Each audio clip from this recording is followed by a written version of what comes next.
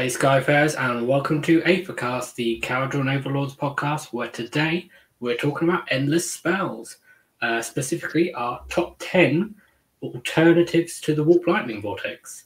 But before we do, let's meet the crew for tonight's show and have a little chat about the news. So it's just the two of us this week, unless Cron wakes up in a little bit. Maybe he will. Joining me on the show, we have our avatar of Grombrindle, Duardin Max.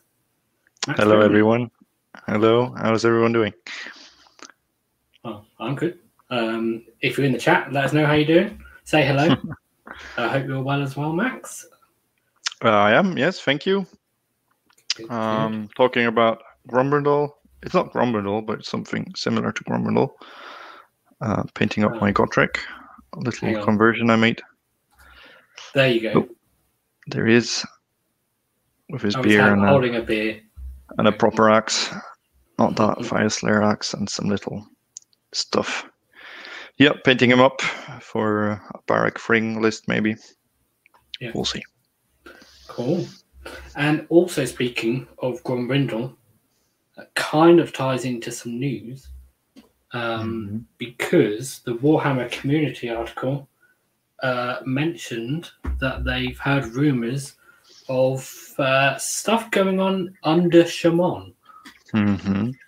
Under the mountains of Shamon. Yes. We know who used to live under the mountains of Shamon. Well, we say used to. We also know that it was sort of rumored in the Fireslayers Battle Dome that Grungy was under there. So I think that leads, is further sort of hinting that the stories in White Dwarf and that are going to lead up to, I don't know, something Broken Realms related for Duardin. Yes, definitely. We're hoping. Sorry, that's a cat. 2 seconds. Nice. So hopefully, after Broken Realms Kragnos, we'll have Broken Realms Grombrindle or Broken Realms Grungy. Something like that will be cool. Definitely. So there's hope. I mean, it's all about elves currently, but who knows? Yeah, well, Kragnos doesn't look like it's going to be elves, so... No, I think he's probably the destruction Broken Realms guy. So we have so far we have Morathi and Teclis for the elves. Then we will see Be'lakor with his huge model. Very cool model for, I think that's going to be some kind of old Chaos Demons, Legion of Chaos Ascendant, what they tried out in Wrath of the Everchosen. A bit fleshed out. Be cool. Have all the mixed demon. So we had all the mortals, Slaves to Darkness, and Slaanesh mortals, and so on. And now we'll probably have more demon stuff. That's great. And then, this Kragnos, who I believe it makes sense, the interpretation that he's the guy from Beastry, from the Underworlds, that card tile game. Where we'll be getting all these cool little warbands from. Where I think we recently had a video made by you on the best of the warbands. Why? Obviously, Funrix best for KO players. Best for KO players. Best value for your gold, which is important for KO players. So that's cool. Check that out if you haven't yet. And I think he'll be the story. The stories we read, the whole narrative so far was all the destruction people are following Gordrak, is that his name? To I think Excelsior city. I think Excelsior is a gate. Or it might be a city as well. Probably a city around the gate. I don't know. But it's the same place that Sigvold is heading to after he fought some Fire Slayers in their hold with Galotus, the big guy from Slaanesh. So everyone's going there. There's something happening there. I think Gordrak, his plan is to use that battering ram that he found to punch down the gate to Azir and fight Sigmar. Yeah. So it seems that I think that's maybe the idea of the Broken Realms book there for Gordrakk is going to be that story with this Kragnos character. One thing that did occur to me with Broken Realms, and it only sort of popped into my head today, was what it potentially means for Cities of Sigmar going forwards, because they keep doing these things that sort of interact with it. And at some point, it's going to become a thing where only half the allegiances are actually in the book, in the Battletome. So maybe it will lead up to a new Cities of Sigmar Battletome, or with some sort of replacement, because like we've got High Elves now with the Lumineth, and if we have like Broken Realms, Grombrindr or Grungy, and it's like a replacement for the dwarves, or like an update, then maybe they will retire some stuff at some point. Could be, because I mean, Cities is already just like a, remained in stock book. All the stuff they just carried over from Warhammer Fantasy. Basically, the latest stuff from Warhammer Fantasy, the newest kits, which are already old. I mean, from 2010, I think, even earlier. Some of them, the plastic kits. So it could be that now this was just a placeholder. No, for 2 years you can play that stuff, and then eventually we're gonna either put them somewhere else or get new kits. So we've seen these new Blade Lords, basically are sword masters. We've seen the hammer guys from the Lumineth. So that's something new, but same category of. Maybe they're a reinterpretation of the what were the guys with the axes, the white lions for Warhammer Fantasy. So maybe we'll see a new interpretation of Iron Breakers and Hammers, something like that. Yeah, or it might be like they retire the cities in the old book, and then they only have like these new ones. So instead of having Ampelgard as an option, you only have whatever it's called, Harkuron. The Harkuron, and then you only have like the new city in Hysh, and then they're bringing a new city in Shamon. I mean, those cities' allegiance aren't too vast. Basically, it's 3 spells, 3 artifacts, 2 abilities. Command is 2 free traits, and that's it. So it's a 2-pager for each city. So I don't think there's any downside to have a book with 10, 12 cities. Except that it lets them retire the kits, maybe. They keep they can retire the kits without the city. I mean, Phoenicium, they're connected to do that, but who plays that city anyway?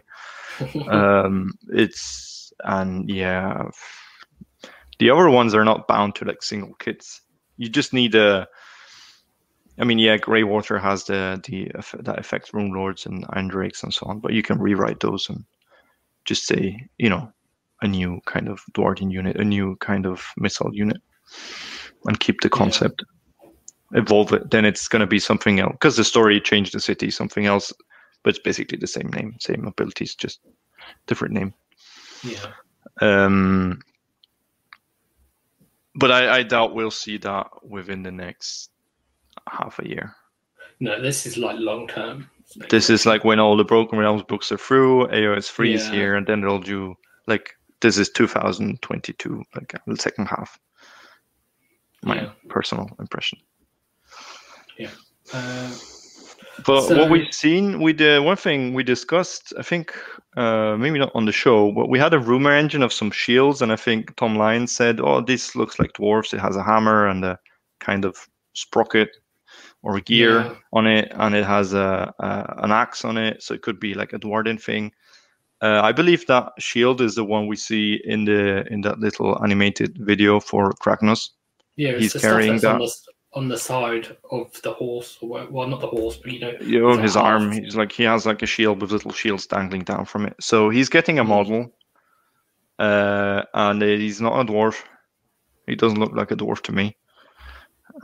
So yeah, he's that whole also quite Eastern style of shield and decor. I think that's his thing. But yeah. No, I mean, other than that, I don't think we haven't done a show since Cron's tournament, have we? Yeah, quite some time. There's been a few things, not much KO related. I think we'll see a pre-order for Cursed City next Saturday.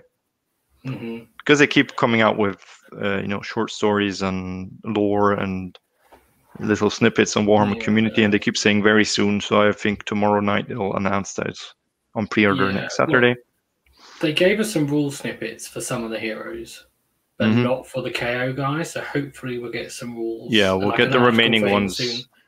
We'll get the remaining ones next week. We know that he is they have 3 classes in the game. Enforcer and 2 other ones. And it said, and he's the same class as the Ogre, which I don't have the name, but it was like the tank, defensive brute. So he's. I thought he'd be like a marksman, like shooting from behind with his harpoon, but it seems to be he's more of he can take a hit. Maybe we'll see that reflected in his rules, like he gives up reroll saves or I don't know, something like that. Yeah, and he's I can't remember what it is now, like a trade commodore, fleet commodore, something like that. He's a commodore. Yeah, he's a new rank, so he'll not be a chemist or a admiral or anything. And I'm pretty sure all these heroes are named characters. Yeah, seems like it. So he'll be unique. So no traits, no traits anyway, because he doesn't fit within the categories or keywords that we have in the book. Yeah, unless he's an admiral or a Endra Master. So we'll see. He'll be, like kind of a 140 points hero with one ability and probably locked into a skyport. Yeah. I'm afraid. Yeah, which is a shame. Probably Barak Nar. Hopefully not. Who knows? Yeah, I mean, we haven't seen. I mean, his uniform is kind of blue, so he might be Barak Monar, but or Zilfin potentially, but it's more of a navy. Could be Zilfin, could be Nar. I don't think it's any of the others. Or Nar, I don't know. But he's there. He's a guy that brings all of them to the city in his ship, and I believe he's trying to recover something. Okay. So he's there for some personal gain. Well, there was Skydocks there, so he could just be he had a load of. Yeah, the Skydocks belong to the dashing guy that walking around with his gun. That one character who's like a nobleman's son, and his family, they owned that Skydock. That was their merchant quarter. So we'll see. We'll see when we see the rules and the books and everything. I'll probably pre-order it because it seems like a cool game, and by the looks of it, once you painted all those minis in that box, you have half of Soulblight army. All the skeletons, because they look alike. They're the same design, so are the ghouls, which is a neat thing. Yeah, although the question will be is how many you get, and then how many are unit sizes, because there isn't 10 in there, is there? I think it's 10. Okay, because they have done things in the past. It's 10 ghouls for sure. It's because the kit, like the sprue, is 5, and then they just double those, because you can see from the pictures, each one is represented twice with different color scheme. And for the skeletons, I think it's 5. Well, hopefully they're actually in just usable numbers, and it's not like you get 8 and they're a unit of 10. Because the old Stormcast, the old Stormcast kit. Yeah, here's 3. Here's 3, whatever it was, but you need 5. Yeah. Why? So yeah, I mean that box is interesting. We've seen then the preview with more Soulblight stuff, so far it seems that it's just Death Rattle. Like classic skeletons, ghouls, vampires, blood knights. We'll probably see some undead knight bat swarms, huge bats. Those are very cool. Like the giant bats. So yeah, that's cool. Interesting army. I'm not sure if there's a way not to play hordes. I might be interested because I really like the design of those. But if it's like you need 40 skeletons and 200 ghouls, and no, thank you. Well, here's the other thing: because they've upgraded the kits and update the kits. There's more detail on them now, so it's not like you can paint up 10 skeletons just with like a base color and a dry brush and a wraithbone and contrast. Yeah. So and then obviously we've seen a lot of leaks now for Lumineth and stuff. A lot of we can't go into it too much. Elves, but so that's always nice and tasty. Stupid elves. I mean, let me say this: TLDR is there's a lot of stuff. A lot of stuff. A lot of exceptions to the rules. Yeah, but they won't fit everything in one list. So, no. But there's potential NPE in there. Yeah, we'll see what the list look like. Those, from a KO perspective, those Swordmaster, Blade, what are they called? Blade Lords. Yeah, if 5 of them get into an Ironclad and the Ironclad is full, they will and they use their attacks where they get the number of attacks based on models in range. Well, then all the models inside the ship will count. So if you had 20 Thunderers in there, 5 heroes, and then the ship, so that's 26. So there are 26 attacks each. And you get power of Hishoff on their weapon. And then so then if they're doing mortal wounds on 5s, they would average 43 mortal wounds. Awesome. So don't fill up your ships if you're playing against them. But that'd be fun. I mean, most of those things that are like they can move after you charge them and so on, or after they shot, just shoot them. Like, just shoot them. I think KO is an army that has potentially an easier game against them. But there's some NPE there. We'll see the FAQ. We'll see the points and the lists, what you can actually put into a list and how it plays. They're much faster now. Before, Lumineth lists that you faced were rather slow. Yeah, it was the exception was if they had what they call Dawn Riders. Dawn Riders, that's the ones. Yeah, Dawn Riders. Now they're going to have kangaroos. They're going to have the fox who can just move 48 inches potentially, and then another 24. Shoot and then move for 24. And then also moving in your shooting phase, like you shoot him, you want to charge him to finish him off, he's just moved 24 inches away. Yeah. Okay. If he's got Speed of Hiss, he's just moved 48 inches. Yeah, although I'm not sure how long Speed of Hiss lasts. Is it? I don't know, but I think it's until next hero phase, because you do it in the hero phase, so it cannot be end of phase. Yeah, it might just say end of turn for the next movement phase or something. Like in the next movement phase, at double their movement characteristics or something like that. We can check, but I doubt it with elves. They will probably. It probably says still, to the end of the problem is the thing that's a bit annoying is so with Speed of Hiss, he's moving 48 already. A scroll with 24 inches move. I don't think we ever seen that before. No, that's new. So now 48, you can double that. The problem is with teleport, it's basically a teleport because you can move more or less everywhere on the board. Yeah, it's better than teleport. It's better because teleport you need to be 9 inches. He can fly, so he only needs to be 3 inches. And if you want to charge him, like if they don't FAQ the thing that it's at the end of the shooting phase instead of his or your shooting phase that he can move. Basically, you're 3 inches in front of him. Like, okay, I moved here. I want to charge him now. I need a 3-inch charge. He's gonna go, no, okay, I'm end of shooting phase. I'm gonna move, and he's gonna just fly 12 inches or 24 inches over you, behind you, on your objective. You're out of charge range. You cannot charge. For some armies, that's going to be just frustrating. Yeah, or flick back behind a screen or something as well. Behind the screen, behind your screen, he can get much easier onto an objective. Like a gun holder needs to be 9 inches away, so you can screen your objective. With 3 inches, you need more models to do that. You cannot have your 2-man unit or 3-man unit sitting there.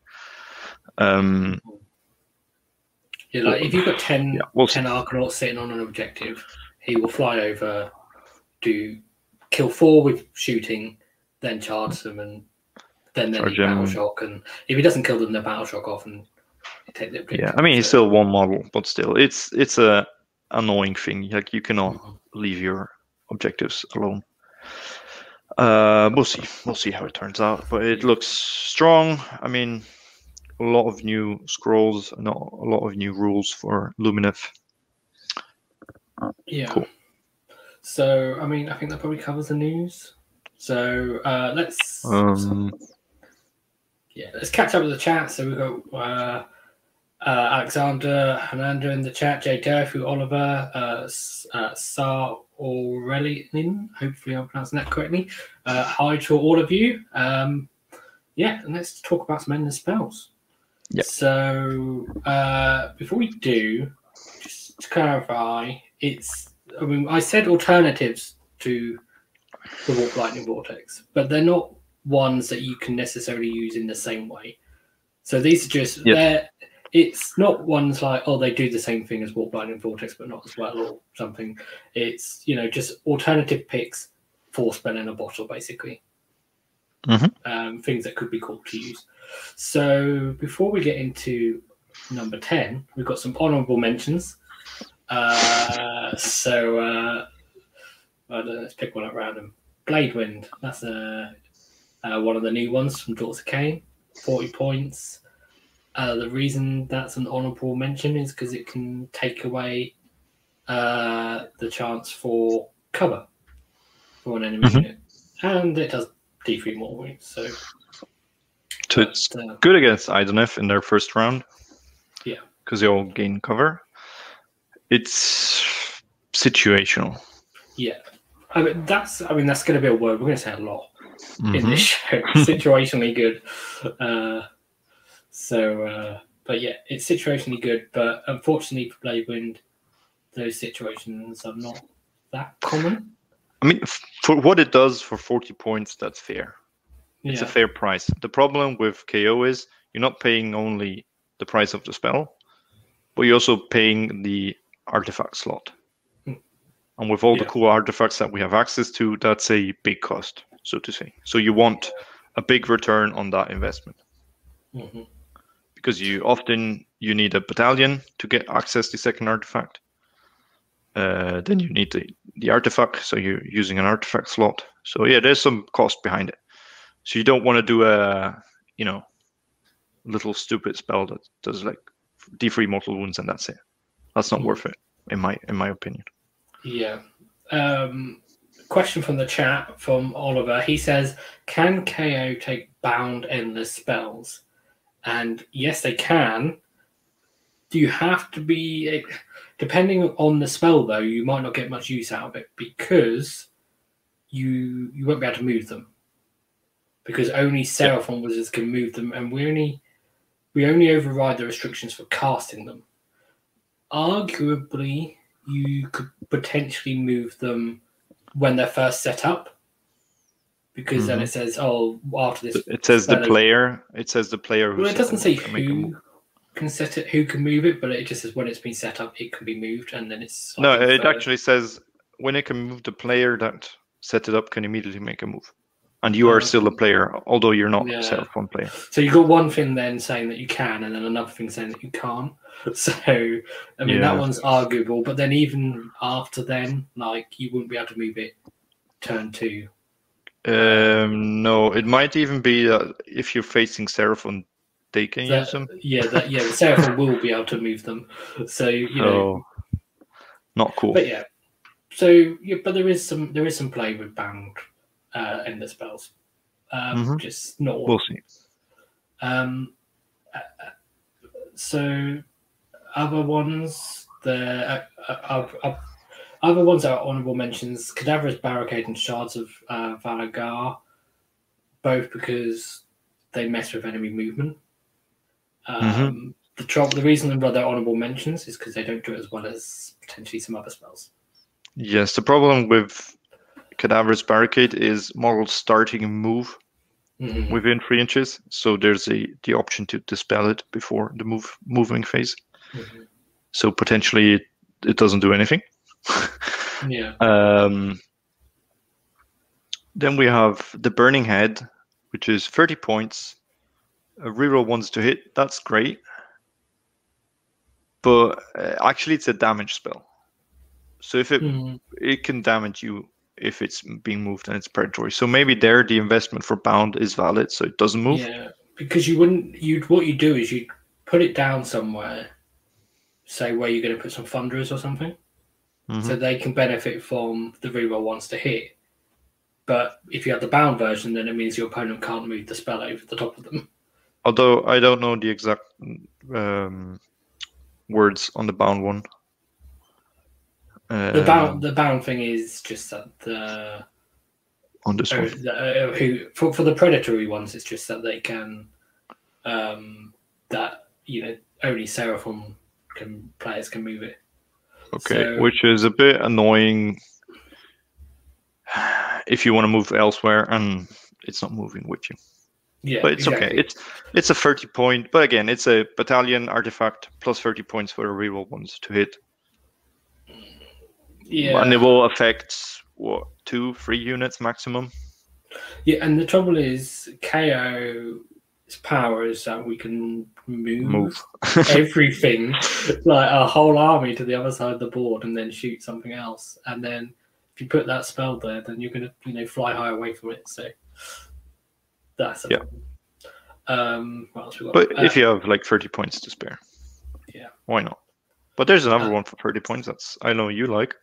Before we talk about that one, let's talk about Pendulum first, which is interesting because your opponent can't move it back towards you. Like you put it in a direction and it carries on in that direction.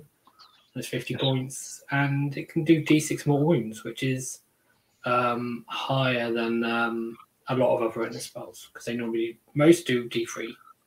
Don't they? So there's that. The trouble is you set it up to go in a location and then it's easy for your opponent to avoid because they go, well, I know which direction it can move in.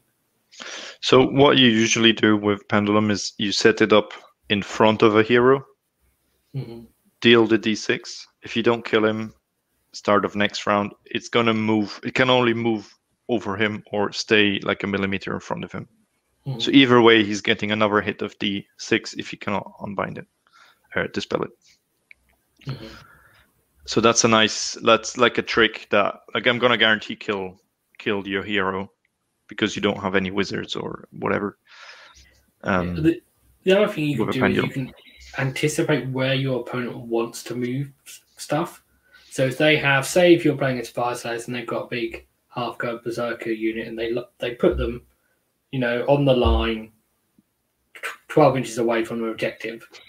And it's obvious that, they want to move forwards towards that objective. So you set it up so that it will move towards that objective. So it will be where they are, where they are. But then if they either have to then move past it and in the direction it's going to move. Yes. Although I'd argue they don't care about it. No. Because on a 4+ they'll ignore it, and on a 4+ they can ignore the mortals. Yeah, maybe half berserkers weren't the best choice of an example, but like a unit that is obviously it's going to move forwards to the objective. So yeah, I'm not sure how big the base is, but there's some play around it because if you cannot set it up like behind someone, then it needs to stay in front. So you can actually screen it quite well because it's just a narrow line that you need to screen. So a conga line in front of it will stop it reaching a hero. Yeah. And for 50 points, that it's basically something that only does damage, and there's a better option for that. It's not as good if you can only cast it once. It's great in other lists where you can multicast it with, Nagash. He can just throw it out every turn. Okay. That's great. D6 mortal wounds every turn. Cool. So last honourable mention, Scuttle Tide, very nearly made it into the number 10 spot. Matt Barker, that's been on the show a few times, he's quite keen on this. Well, at least in comparison to what we have in number 10. I don't want to oversell like how keen he's on it. But it's 30 points, so it's cheap. Which, I mean, this is the common theme. There's not a single honourable mention here. That's an expensive spell. And this comes back to Max, your point about the investment of a battalion. So there's 30 points, it's cheap. The cool thing about Scuttle Tide is it doesn't have a range for, how far from the caster it could be set up. So in theory, anywhere on the battlefield. However, it has to be wholly within 6 inches of a terrain piece. So there's that. So, which is not bad because some people bring their own terrain piece with them. Yeah. Like you mentioned, Fire Slayers. Yeah. There's guaranteed some sort of priest next to it. Yeah, I mean, OBR. Although that one is like in the middle somewhere. Yeah. Yeah. Seraphon. Lots of people have got them now. Lumineth.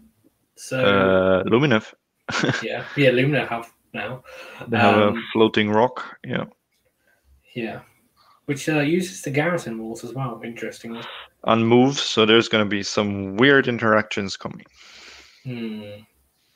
Yeah. But the trouble with Scuttle Tide is it doesn't do a huge amount, does it? So you roll, it triggers quite often. So when you set it up, or if the spell moves, or if an enemy moves or charges to within 1 inch of it, then you roll 6 dice, and then you get a mortal wound for each 5+. So you average 2 mortal wounds. What you can do with this is, if there's like a little 10-man unit on your back objective, or their back objective, it just harasses them, on their way to the objective. Yeah, it's because it's basically a wall.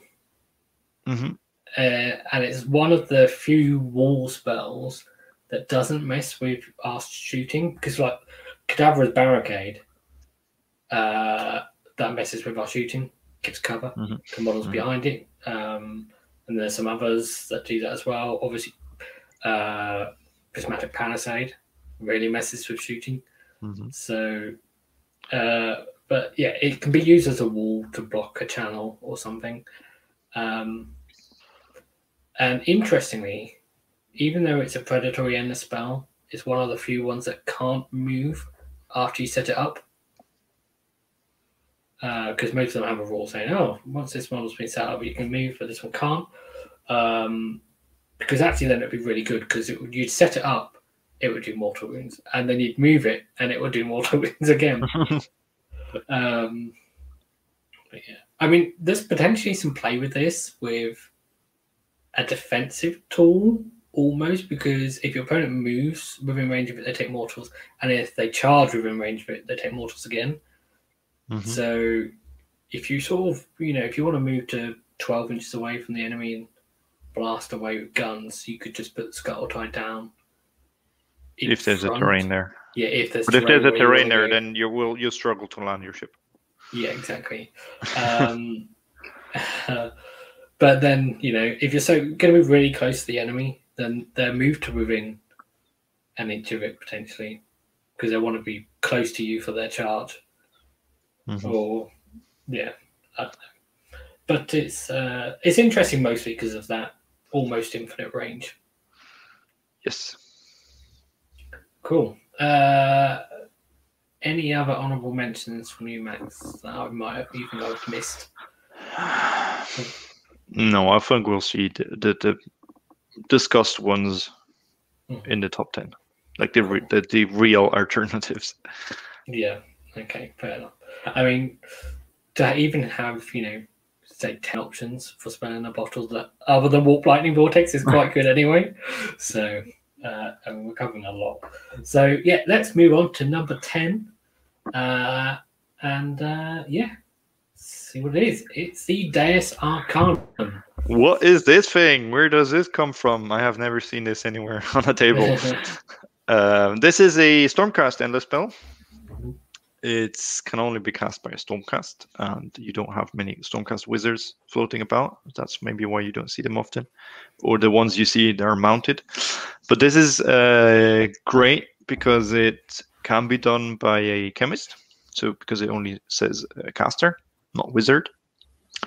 And what it does, it's set up within 1 inch of it, and then you set up your caster on top of it. It's like a flying disc, basically, for 30 points, and it grants him a 12-inch move, a +1 save, and I think he can do some more unbinding or casting, which is not of interest for our chemist. Well, potentially. Because it's depending on how you interpret the wording, you could say that basically that means he can unbind. Because you could say that. I'd say not. Yeah. Personally, I'd say because 1 extra unbind, but since he cannot do any to start with, unless he's in Baraknar, he could work. Well, the exact wording is 1 additional rather than extra, paraphrased on here. But you could say like 1 is in addition to 0. Okay, so there's an argument there. Clear with your TO. Actually, I'm not pronouncing it. Thinking for the chat is saying that it is extra. Okay, maybe I'm going from memory. So. Okay, well, it's debatable, but that's not the reason why we use it. Not for the unbind without any plus, because that's not going to stop anyone. What it does is it gives your chemist a 3+ save and a 12-inch move, which is awesome because now he can keep up with Endrinragus, for example, because they move 12. And he can not only give his reroll 1s to wound buff in the first round, but he can give it in later turns. Also, interestingly, I know why you're laughing.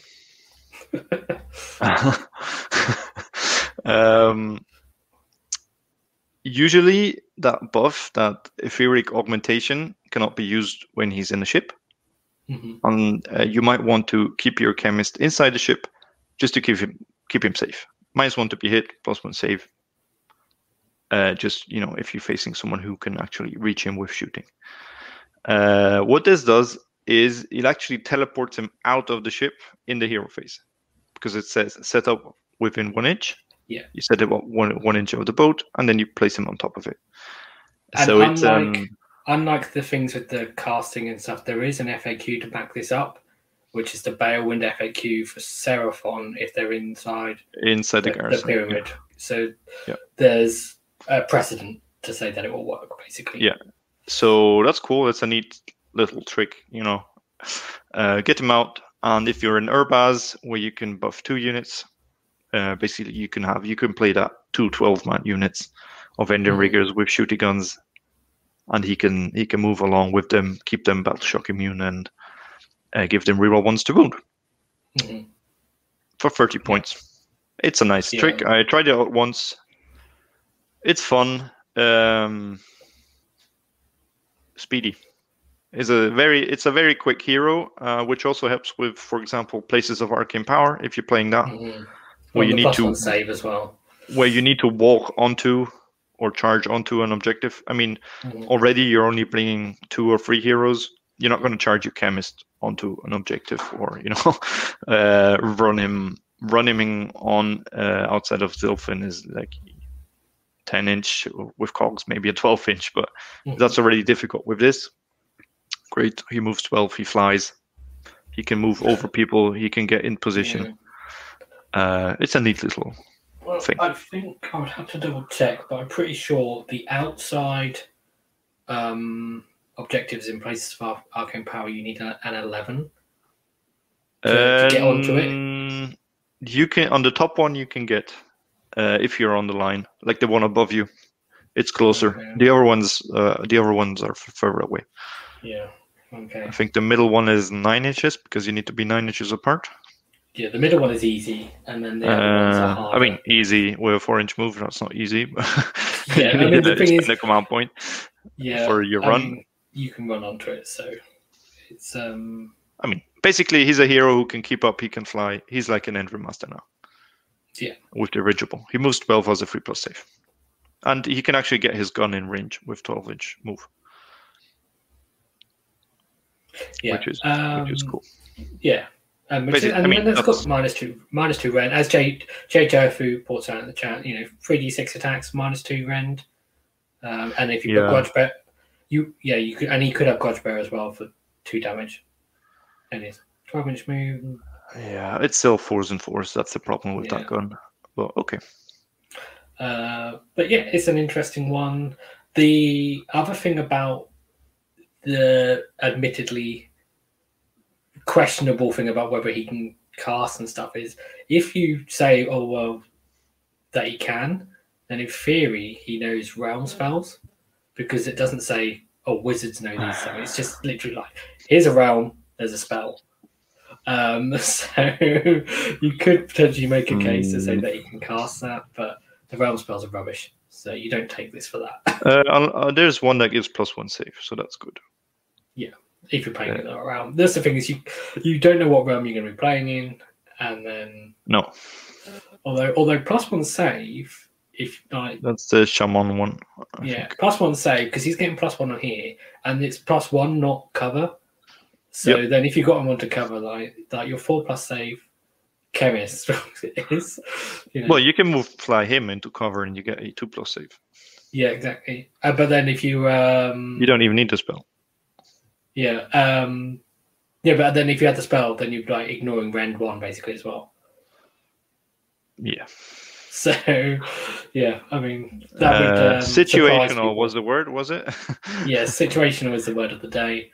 And yeah, that's already with a lot of rules lawyering, which is honestly not how it's intended to work. So, you would expect a TO to rule against it. Is probably the fair expectation there. So yeah, I think we covered that. Let's move on to number 9. Let us know what you think. One thing for the Dice Arcanum that's really easy to convert is for KO. Basically, it's a flying disc, so you can have like some Endrins or some rocket hoverboard technical stuff. It's basic. You can build this from anything. You just need a base. You need a little flying stick that you have from your engine riggers, and then you just get some sort of discs with some technical tubes and stuff, and that's it. I haven't thought about doing conversions for it. I actually have one half painted. That it's been sitting there half painted for like a year, because I was going to use it for a night encounter, but then spell dons and stuff and the new book came out. And yeah. So JJF in the chat says, we're cowed on overlords, so we're obligated by the universe to rules lawyer. Yes.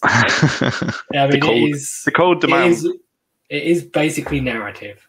But yeah, let us know what you think of Deus Arcanum. Does it deserve to be number 10? Should Scuttle Tide have been higher? Do you think another spell should have maybe got in this place? Let's move on to number 9, which is Wildfire Taurus. So the reason this one is in here is mostly for its effect, which is any units that it passes over. Well, not what it passes over, but it can basically make units potentially fight at the end of the combat phase. So to unpack it a little bit, moves 12 inches, set up Holub in 12 inches, so it's got 24-inch threat range. Does D3 mortal wounds to units it passes over, or units within 1 inch of it at the end of its move, or D6 if the unit has 10 or more models, which is actually pretty good to have that little buff.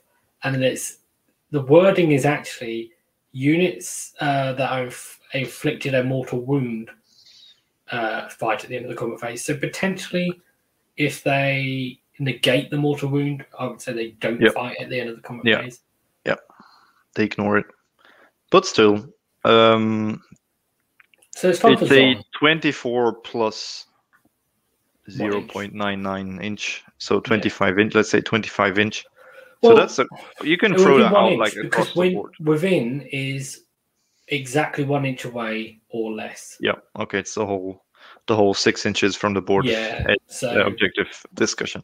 yeah. Okay. So yeah, 25 inches from your ship. That's good. You can cover quite an area with this. It doesn't say that it needs to move in a straight line, so you can fly over, back. You can tack multiple units with this, which is awesome. It's just not only one unit, but it's multiple units. The downside, as you mentioned, is if they ignore the mortal wound, they have a spell ignore effect or anything, then it doesn't do anything. I mean, I don't think that's the main downside of this. I think the main downside of this is because you want to use this in Zon. Yeah. Yeah. Probably. Yeah. I mean, if not, maybe Fring if you've got Fire Slayers units, but then potentially. Yeah, or some other Dwarden units. I mean, you could take in other things like multiple units of riggers. The thing is, if you like to make something, unless something else has got a fight first thing, and then depending when that activates, the whole activation wars, yada yada.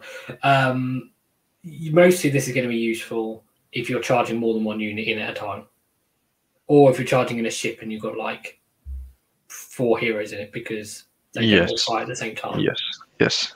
So good if you're a hero boat, or good if you're multiple units of 6 riggers or 6 wardens. Well, even if they charge you, yeah, and then you get the chance to fight back, back with your thunderers. You don't want to get hit first by 2 units or something. Yeah, I mean, I hadn't thought about it defensively. It's actually quite good for riggers. You can have like a castle with a chemist inside, and if someone hits that castle, already it has -2 potentially. Then you can just throw out the thing behind them, 12 inches, and tag them from behind, do some mortal wounds, and potentially screw with their activation. Yeah. The thing that I would really want to be able to do with this is have cogs in the same list. And of course you can only have one. And then casting cogs without spelling a bottle is 7, and then you can't cast this. You definitely can't cast this. No. So you could take like a 9 encounter or something, but yeah, it's a 7 to cast. You can't rely on it, and I mean a 7 to cast is a 50-50. So yeah, it's okay. If you get a +1 from somewhere. You just go something like other people are going to unbind it. Well, that's the case with all of these 6 and 7 casting values. Other people will unbind them or will dispel them. They dispel them, yeah, but they will unbind. They can spelling a bottle can't be unbound. It could be dispelled a turn later. If you're trying to cast cogs normally, then it will get unbound potentially by someone. Well, you can cast him outside the 30, so then it's only Krog. Yeah. So, okay. Well, if you're facing Krog, then you're already screwed anyway. Because this would be really fun if you could drop down with multiple ships, multiple gun haulers, and then you've got like 3 units of 6 wardens in Zon, and then they all fight first. Yeah, if you want to go MSU Skywards or something like that. Yeah. So because you want to transfer, because you don't want to play a 12-man unit, but you want to play 2 6s, but charge the same enemy. Or you can guarantee units. Yeah. You can guarantee that they will fight before that enemy unit. Yeah. Well, guarantee, if you deal the D3 multiples. The thing I dislike about this is the 80 points cost. It's pricey, and then it's competing with pricey for other things. What it does, it's competing with 70 points Geminids,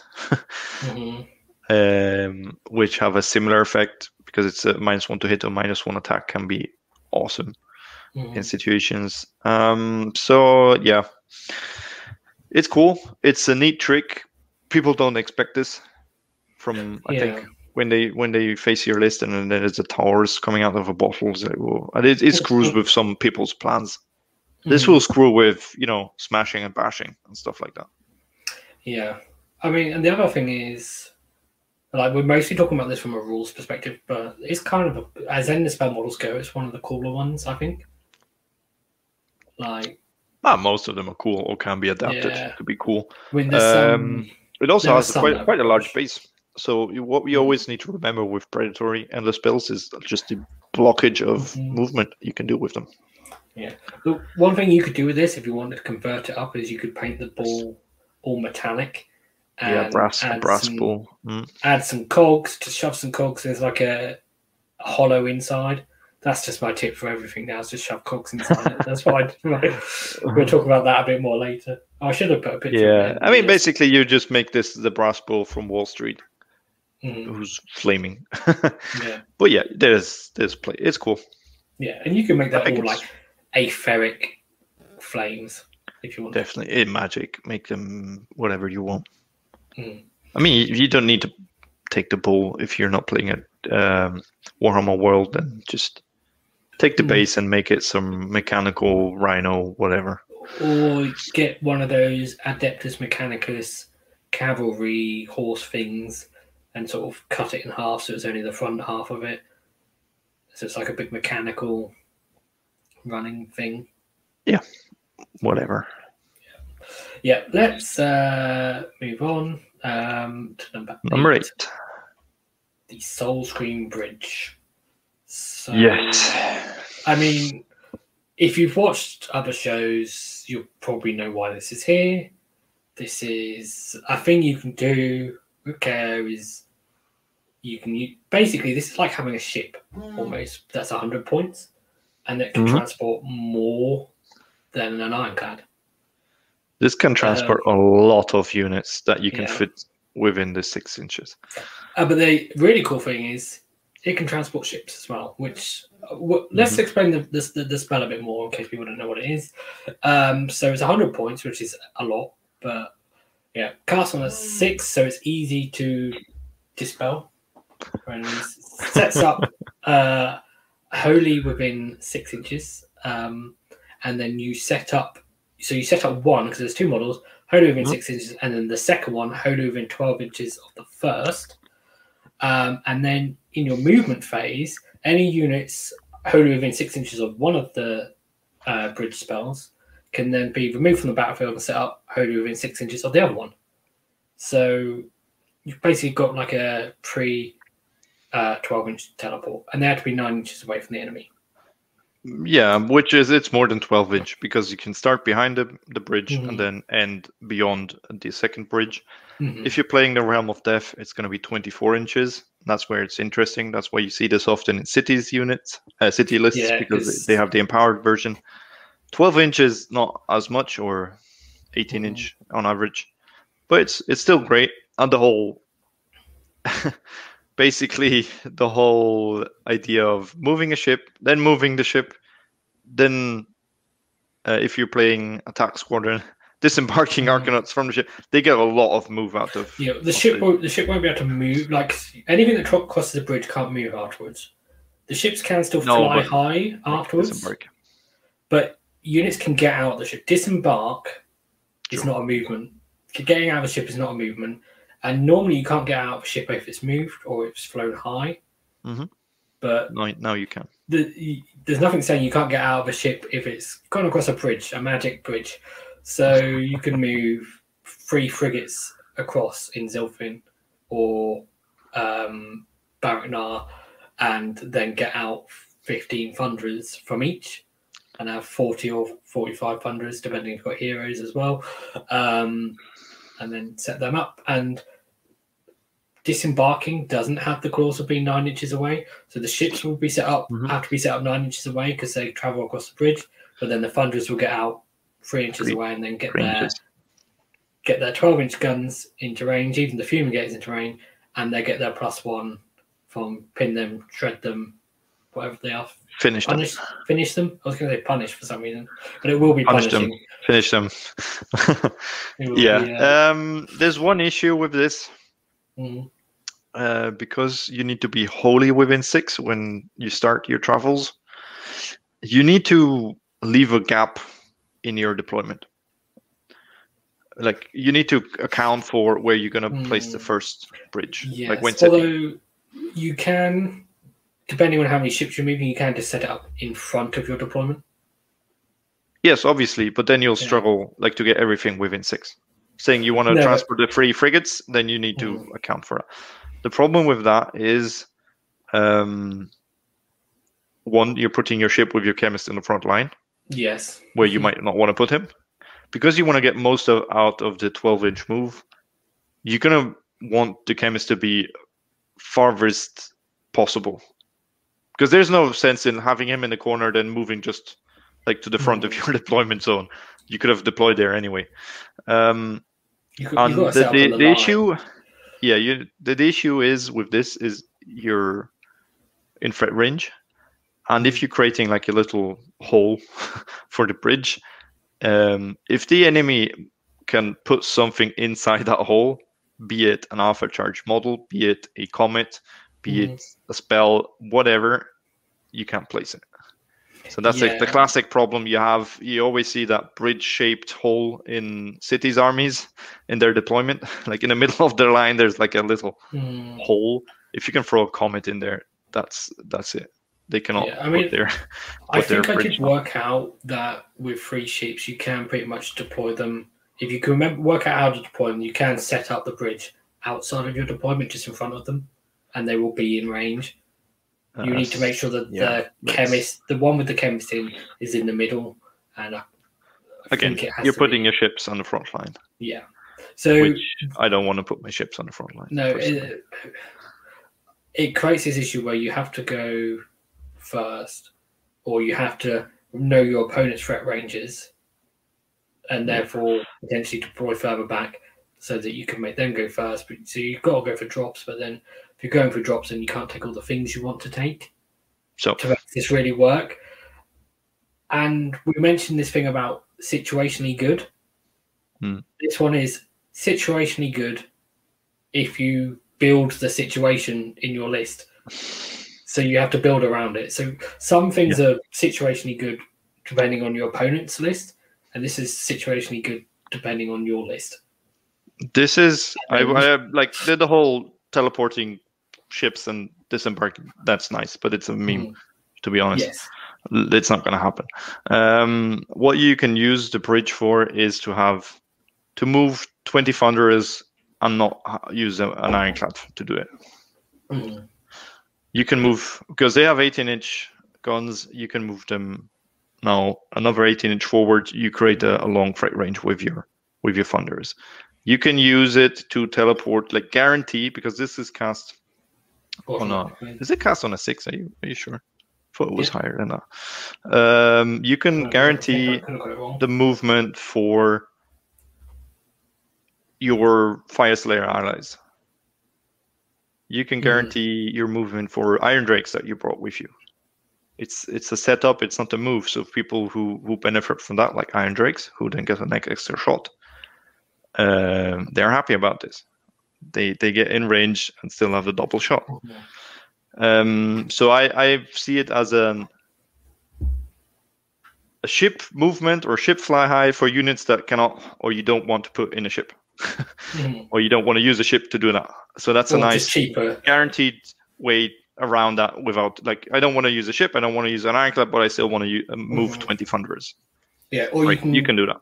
Get models onto an objective. Exactly. Because, they can't... if you teleport a ship, if the units are inside if you're not built in, then if you're not one model on... Even if the ship lands on an objective, you're one model. But with this, you can get... Yes, of course. 15 thunderers or whatever.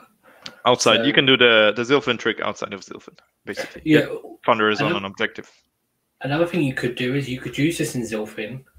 You would still use the Zilfin fly high to get the thunderers out, and then you'd cast this turn 2 to move them, because obviously if you put them back in the ship, and then they wouldn't be able to get out until another turn later. So you could use this to redeploy them, potentially. Yes. The problem I have with this is 100 points. Yes, or it needs to come 18-inch move that you need to... In theory, cool, I can move 18 inches forward. that's not the reality, because there's going to be a terrain piece there, there's going to be models there, there's going to be objectives elsewhere, enemy units, and the way you deployed. So the 12 inch is too short for that. The 24, if it's empowered, okay, yeah, I can play with that, because it gives me flexibility to go left or right. But 12, 100 points for the 12 is a lot, in my opinion.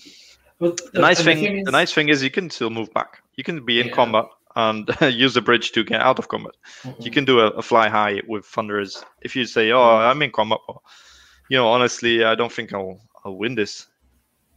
Just jump back through the bridge and go where you were before, or get your hero to safety. Yeah. If you're gonna try and say fly high a couple of ships, or not fly high, but teleport them with the bridge to get that extra distance, to get more than that 12, then that's when, the problem with terrain and stuff really comes into play, because it's,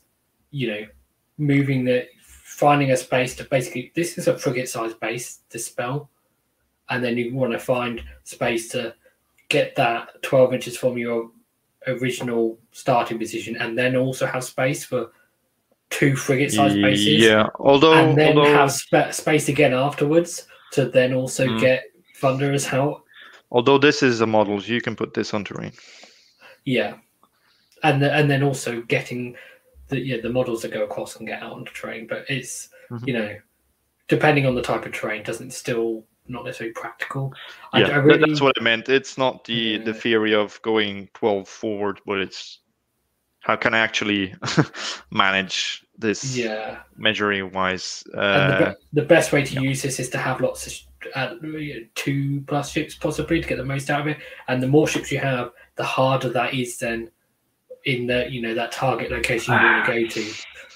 The whole ship thing's not going to happen. The longer you talk about it, it's not going to happen. Well, this is just one of those lists in your head, like that you've been accumulating for a year now without playing games. So it's just weird. 48 Skywardens in Barak-Nar list, whatever they were. This is one of those. I think this is neat to have teleport, 40 Arcanauts. Move 40 Arcanauts with a bridge in Mornar. Or, wherever you use 40 Arcanauts. Yeah, I think that's basically the bridge. And if you're wondering where this model is from, this was from the Forbidden Power expansion. Yes. And that's the other thing that holds it back, because a lot of people have Malign Sorcery, because that comes with loads of Ender spells and was the first one, and less people bought Forbidden Power. Again, I built my own bridge for my cities. Dwarves, it's just some rune stones floating. It was done in a day. You just get the 2 bases and build on, some arcs that you teleport through, some stargates, some mechanical things, whatever. Some portals. Just by the realm portal from GW, that model, put it on there sideways, because they come in a set of 2. Done. Yeah.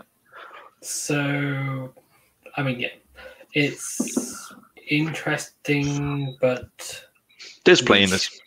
There's play in this. It will surprise. There's some play in this, but I think place 8 is correct for this. I think it's one of those things as well where you will start using it for one thing, and you'll discover, I think, that using it for other stuff is better. Like, if you take it for doing these weird shenanigans, you actually find, instead of doing this weird shenanigan, it's just better just to get some units onto an objective. Yeah. So let's move on to 7. Number 7. Darkfire Rift. Potentially lower than I think maybe some people would have expected. I mean, a lot of these ones in the middle. It's due to the magic word. So it's 80 points. Cast on a 6, so easy to dispel. Sets up wholly within 9 inches and moves 12. It does D3 mortal wounds to everything it passes over or within 1 inches at the end of its move. And you get +1 mortal wound for each wizard or other ender spell within 12 inches at the end of its move. Other ender spell is important, so itself doesn't count. Yeah, they didn't mess up on the wording with that one. No, they were clear on this. Potentially, this can do a truckload of mortal wounds against the correct army. I think this endless spell is the reason that the limit on endless spells in the last GHB to limit armies to 3 endless spells each was the reason why. Because there were people taking multiple endless spells, then casting this, and it was doing like 19 mortal wounds to every unit it passed over. You need to play around this because you count the endless spells of wizards at the end of its movement, so within 12. So you need to I've played this once against Lumineth, and it was glorious because they all have a wizard as their unit captain. Yeah, and so you need to move around. 12-inch move is not too much, but you can tag people and then set it in the middle. And if he has or your opponent has let's say 2 endless spells and 2 wizards plus the 4 wizards around, so that's already +8, +9. I think I've when I activated per unit, I did 10 or 12 mortal wounds, and it affected 3 or 4 units. And then I got the priority for the double. I gave it away, moved it again, did the whole thing again, and that was his army. So it dealt 30 mortal wounds per turn. I used it twice. That's just stupid, to be honest. But then there will be cases where it will just do D3 or it's do 2 units, and that'll be it. Because they haven't got wizards and stuff. And that's exactly the reason why we put it on position 7, because it's great against wizards or casting armies. Situationally good. It's less good against. You play this against Fire Slayers, it's going to do D3 mortal wounds, which are going to get ignored.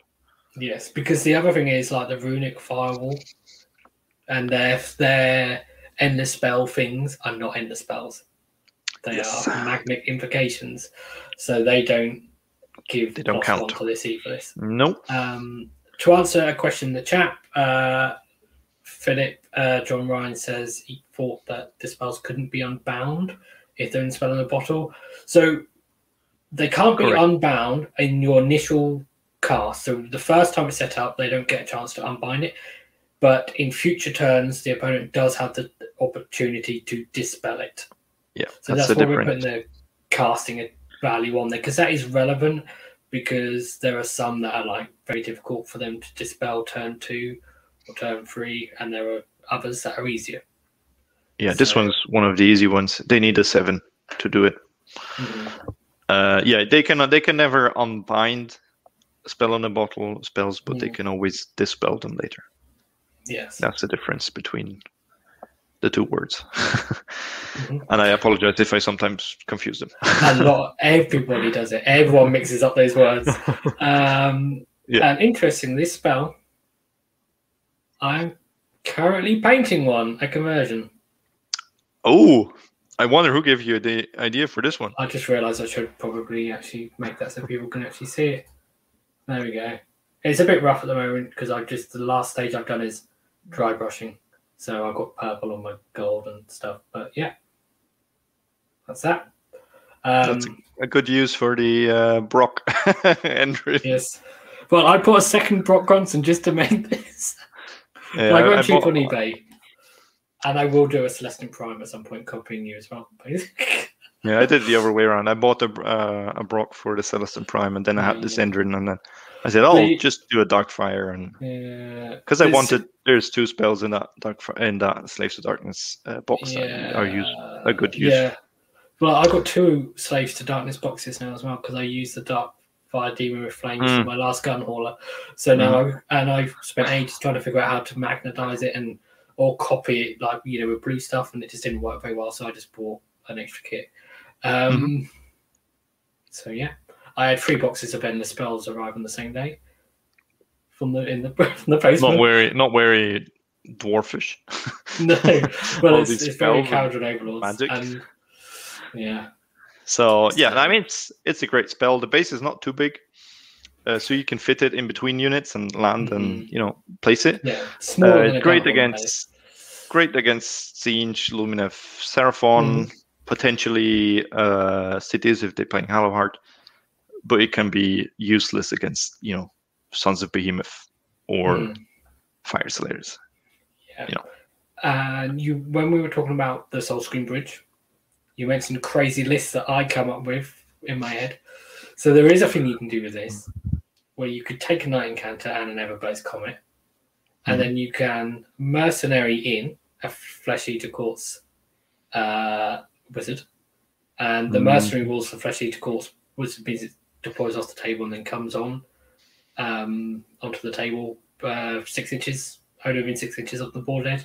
So you get you basically cast your Everblaze Comet from 36 inches away, outside of unbound range.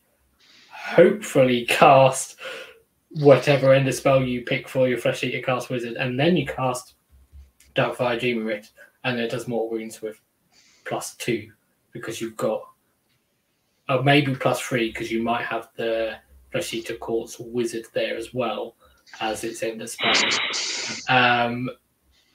But that mercenary wizard is 240 points, is he not? Yes, this I did say. I preface this with crazy list. Not advocating this is a good thing to do, but it's a meme list basically. But yeah, you can. So it will do deep 3 +3 potentially. You'll get the mortal wounds. Well, you can get more. You'll have more casters. You get like a couple of Night Encounters.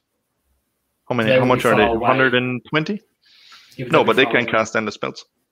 Yes, but the end of spells don't have the range. So what's good about the Flesh Eater Courts one is it comes off from a board edge. So they're ones that you can throw up far away. I mean, Comet is one, and then the second one you can just use. I don't know, something that is far away. That can move like 18 or 20 or. But you could just the trouble is like the idea would be Scuttle Tide and Comet, but you need spell in a bottle for this one. What you need is a second spell in a bottle. Yes, exactly. That's what you need. If you could have 3 spell in the bottles, then you could just cast 3 Demon Wrists and they'd all buff each other. And it'd be crazy. Well, you wouldn't be able to cast because you're limited per one in the spell model of the same type. But there's potentially a very crazy thing you could do there to buff it. Potentially, but again, building around it. But it's if you're going to face in a tournament, there's your friends, they're going to play Lumineth. No mercy. Lumineth are getting very popular at the moment. So yes, take this. Like when the Lay of the Land comes out after, in the next week or so of how the list looks, you might see a lot of people taking Lumineth to tournaments. Well, not within the next half a year because those models take ages to paint. Well, yeah, I mean, yeah, maybe. So there'll probably be. If they're really good, you will see some like statue Lumineth, like painted grey with some moss, or ghost Lumineth with rusty weapons, won't you, or something like that. Maybe. It will happen if they're good enough. Okay, so let's move on to number 6. We're getting close to the halfway point. Number 6 is the Purple Sun.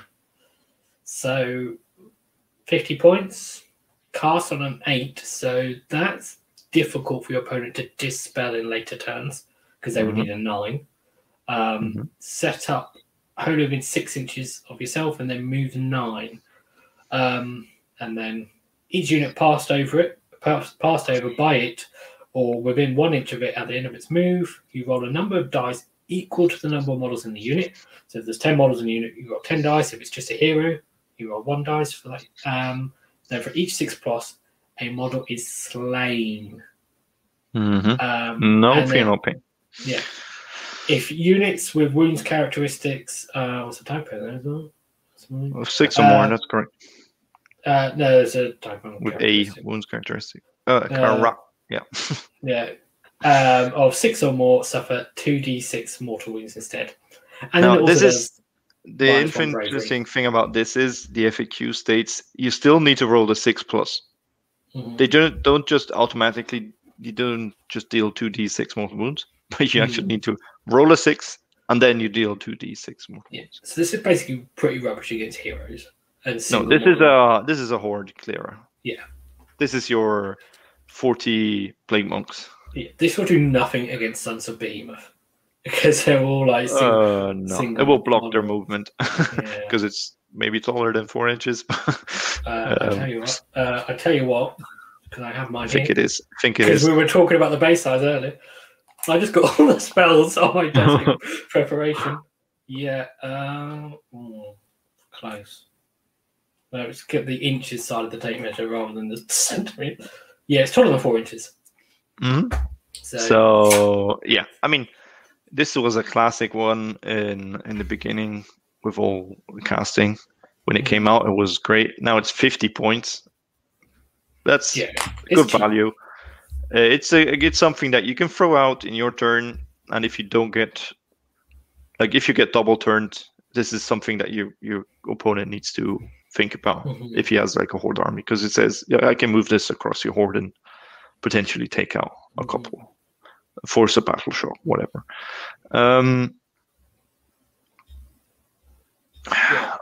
Would I spend the investment for this? It's easier in KO because the problem with this being predatory, it can bite you in the ass. With KO being in a ship, throwing it out and moving out elsewhere, it's less risky than having your army move up, throwing it out, and then it comes back flying towards you. Yeah, you don't want your ship to stay near it because everything inside it will get hit. But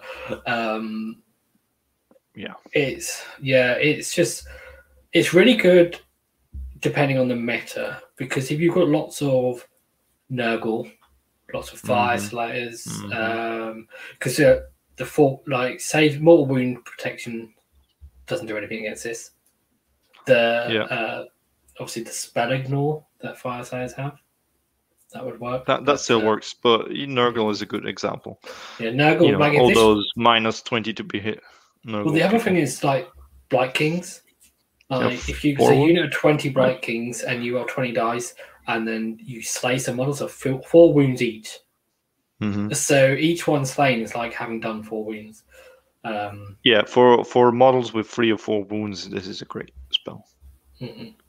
Even 5 would be awesome. To slay a 5 model on a 6. That's valuable. And for 50 points, it's okay. If hordes start becoming a big thing again, then this could be useful. It's okay. It's a good thing. It's hard to dispel. Movement could be further. Again, I think in Shyish it moves 12 inches. Yes. The other thing is, I haven't thought about much until now, is the realm rules they introduced in the GHB. The changes to them was now you basically roll off and one of you gets to decide the realm. And you just choose, So 50-50, you get to choose to be the realm for the end of spell you've chosen. And have it move further and be empowered, which is pretty good. Or if you're going to a tournament where they already told you, we're all going to play in who knows what. Yeah, if you're playing in Shyish, every game's going to be in Shyish, and it makes some of these spells better or whatever. One of the good things about this is the psychological value, because everybody knows what it does. So you take I think that everyone knows what Darkfire Demon Rift, or a lot of people know what it does. If you take some of these spells, and people are like, oh, what does that do?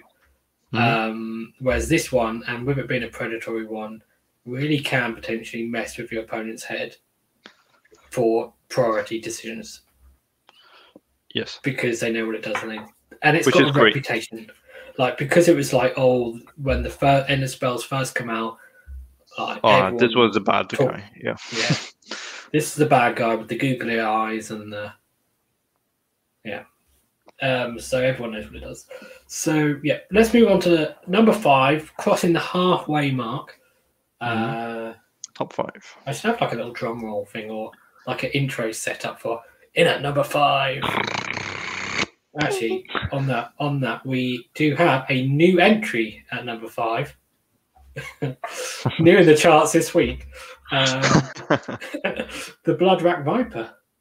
Which, we just talked about having all the spells on my desk, but this one is not on my desk. It's out of reach.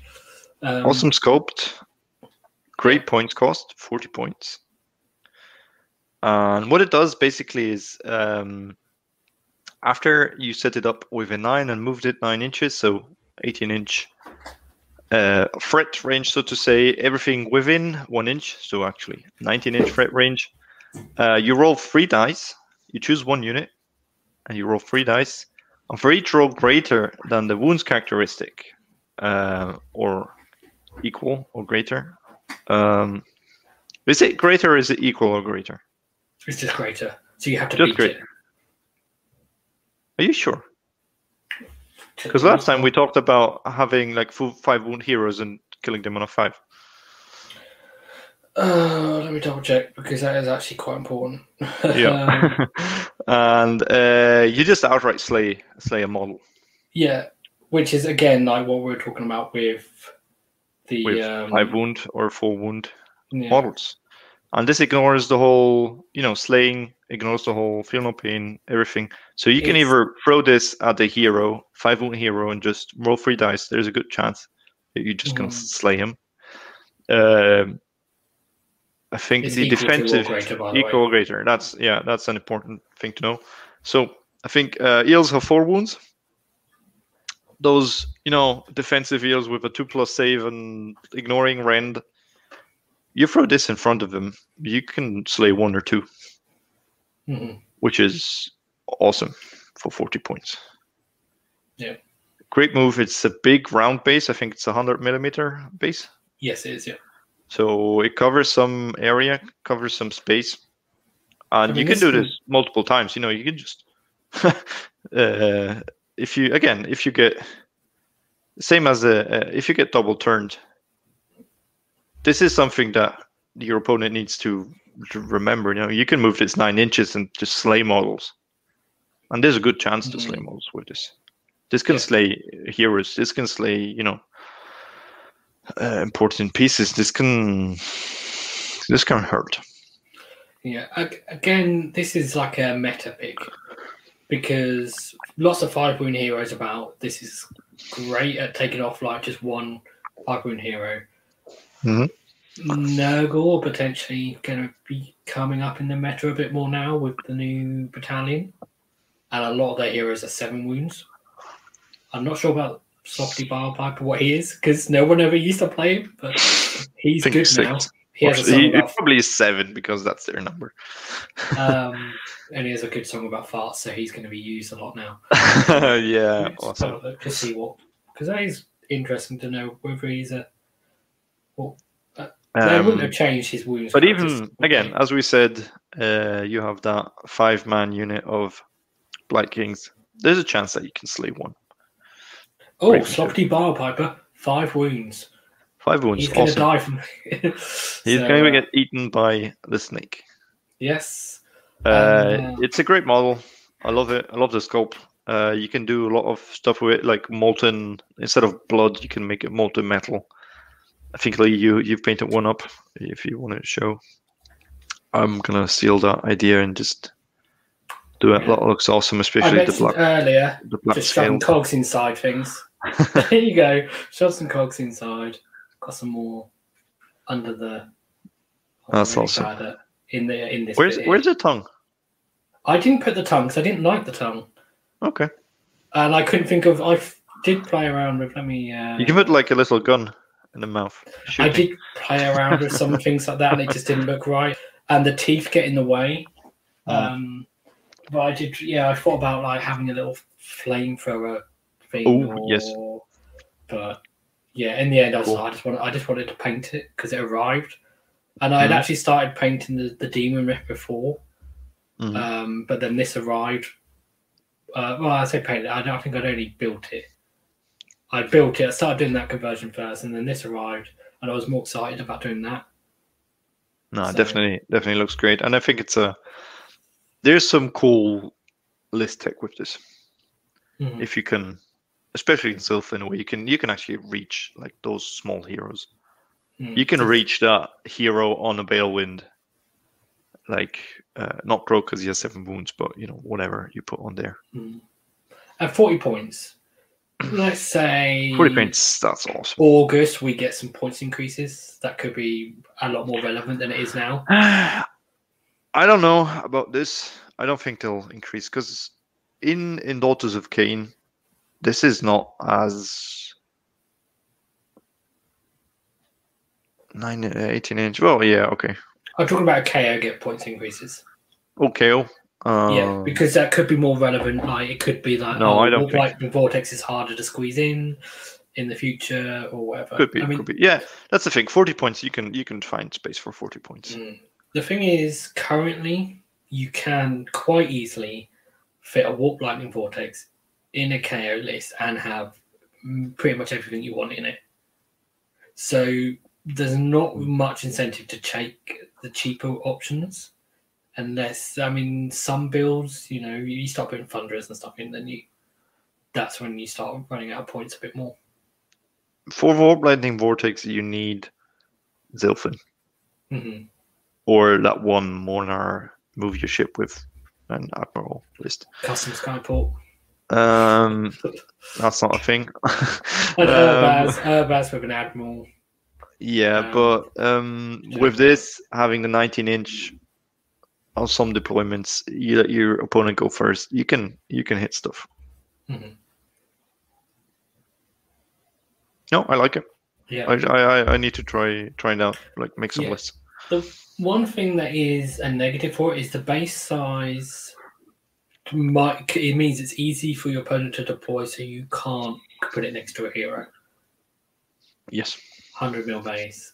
But then for 40 points, you could just put it to block a channel, because actually 100 mils could between 2 terrain pieces. Just needed to put it close to the hero for the mind game. Like I can potentially move this into your hero next turn if you take the double. Well, because here's the effect it could have is they don't move the hero forwards. And then if they don't move the hero forwards, can units move as far forward to get buffs from that hero? Mm-hmm. Because they've got to be wholly within whatever range of whatever hero it is. So there's that to consider. Let's move on to number 4, which is the Everblaze Comet. So we've mentioned that before. This was very popular when it came out. Mm-hmm. I'm sitting up there.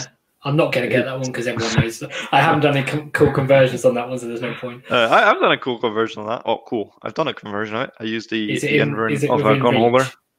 No, it's in the club. I need to drive there in 10 minutes and get it. But you can see pictures on my Instagram if you're interested. It's Jordan Max on Instagram. Yeah. It's basically the whole of a gun holder with a fuse, so it's just a big massive bomb. Mm-hmm.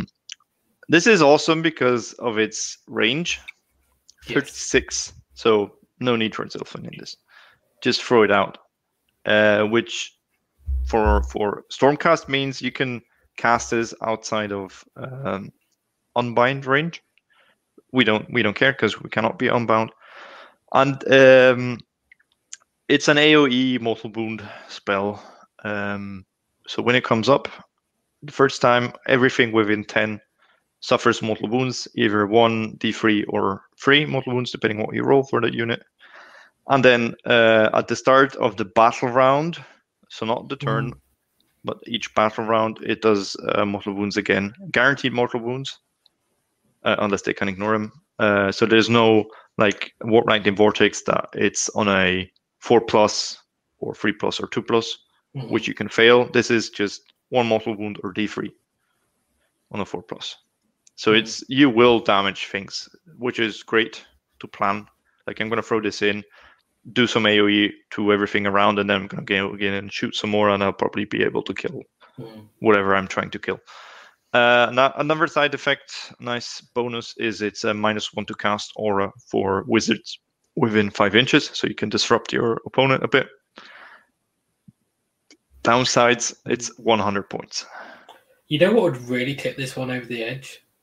If it was -1 to casting, unbinding, and dispelling rolls for wizards within 5 inches, because then it would make it harder to dispel as well. Mm-hmm. That would be really cool. But it doesn't do that. No. The issue with this is 100 points. Yes. Which is a steep investment. Yeah. And when you're saying that you've got the option of Warp Lightning Vortex at 80 points. Yeah, now with 80 points. The cool thing is this is a Stormcast spell, so you can double down. You can have an encounter. It's cast on a 6, so he's probably be able to do it. And you can Warp Lightning Vortex, so you can put down the Vortex. I know this is not a technical alternative, but it's an addition. Throw in the Comet as well. And then if your encounter is alive, you can dispel it and cast it again. Yeah, I mean, I did that almost a year ago now with the very first tournament I went to with the new KO book. Unfortunately, I forgot my Knight Encounter model at the tournament to take it to the tournament, but someone very nicely had one spare in their pocket. Yeah, they just had one spare in their case, and they let me borrow it, which is handy. If not, I would have had. I was only around the corner from where I live, so I could have gone home and got it. But that's what I was doing. The issue is you have almost unlimited range with your Warp Lightning Vortex with the Zilfin Fly High, but this is 36-inch range, so then that kind of dictates where you end up wanting to put your Warp Lightning Vortex because you want them to overlap. It dictates where you put your encounter. Yes, and that was the other thing is I was 2 drops. And so I was either putting down my battalion or my Knight Encounter first. So, yeah, you have to figure out where you're putting your Knight Encounter so it won't be unbound and it's relatively safe. Mm-hmm. And you want to give away the turn as well. But it's a nice thing. It's similar to Vortex because it's, you can double tap if you get a double. You put it down. It does everything within 10. You get a double turn.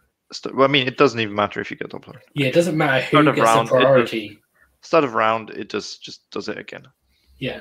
So it's like you take the second. You want to take the second turn in the first. Like you want to give away the first turn, take the second turn, cast it, and then it goes off again before your opponent gets a turn and a chance to dispel it. So there's a good chance to kill that hero, because there's a good chance you'll deal D3 or 3 mortal wounds the first time, and then another 1 or D3 the second time. So, you can kill a 5-wound hero with this. Yeah, and then if you overlap it with Warp Lightning Vortex, then 5-wound heroes are just gone, pretty much.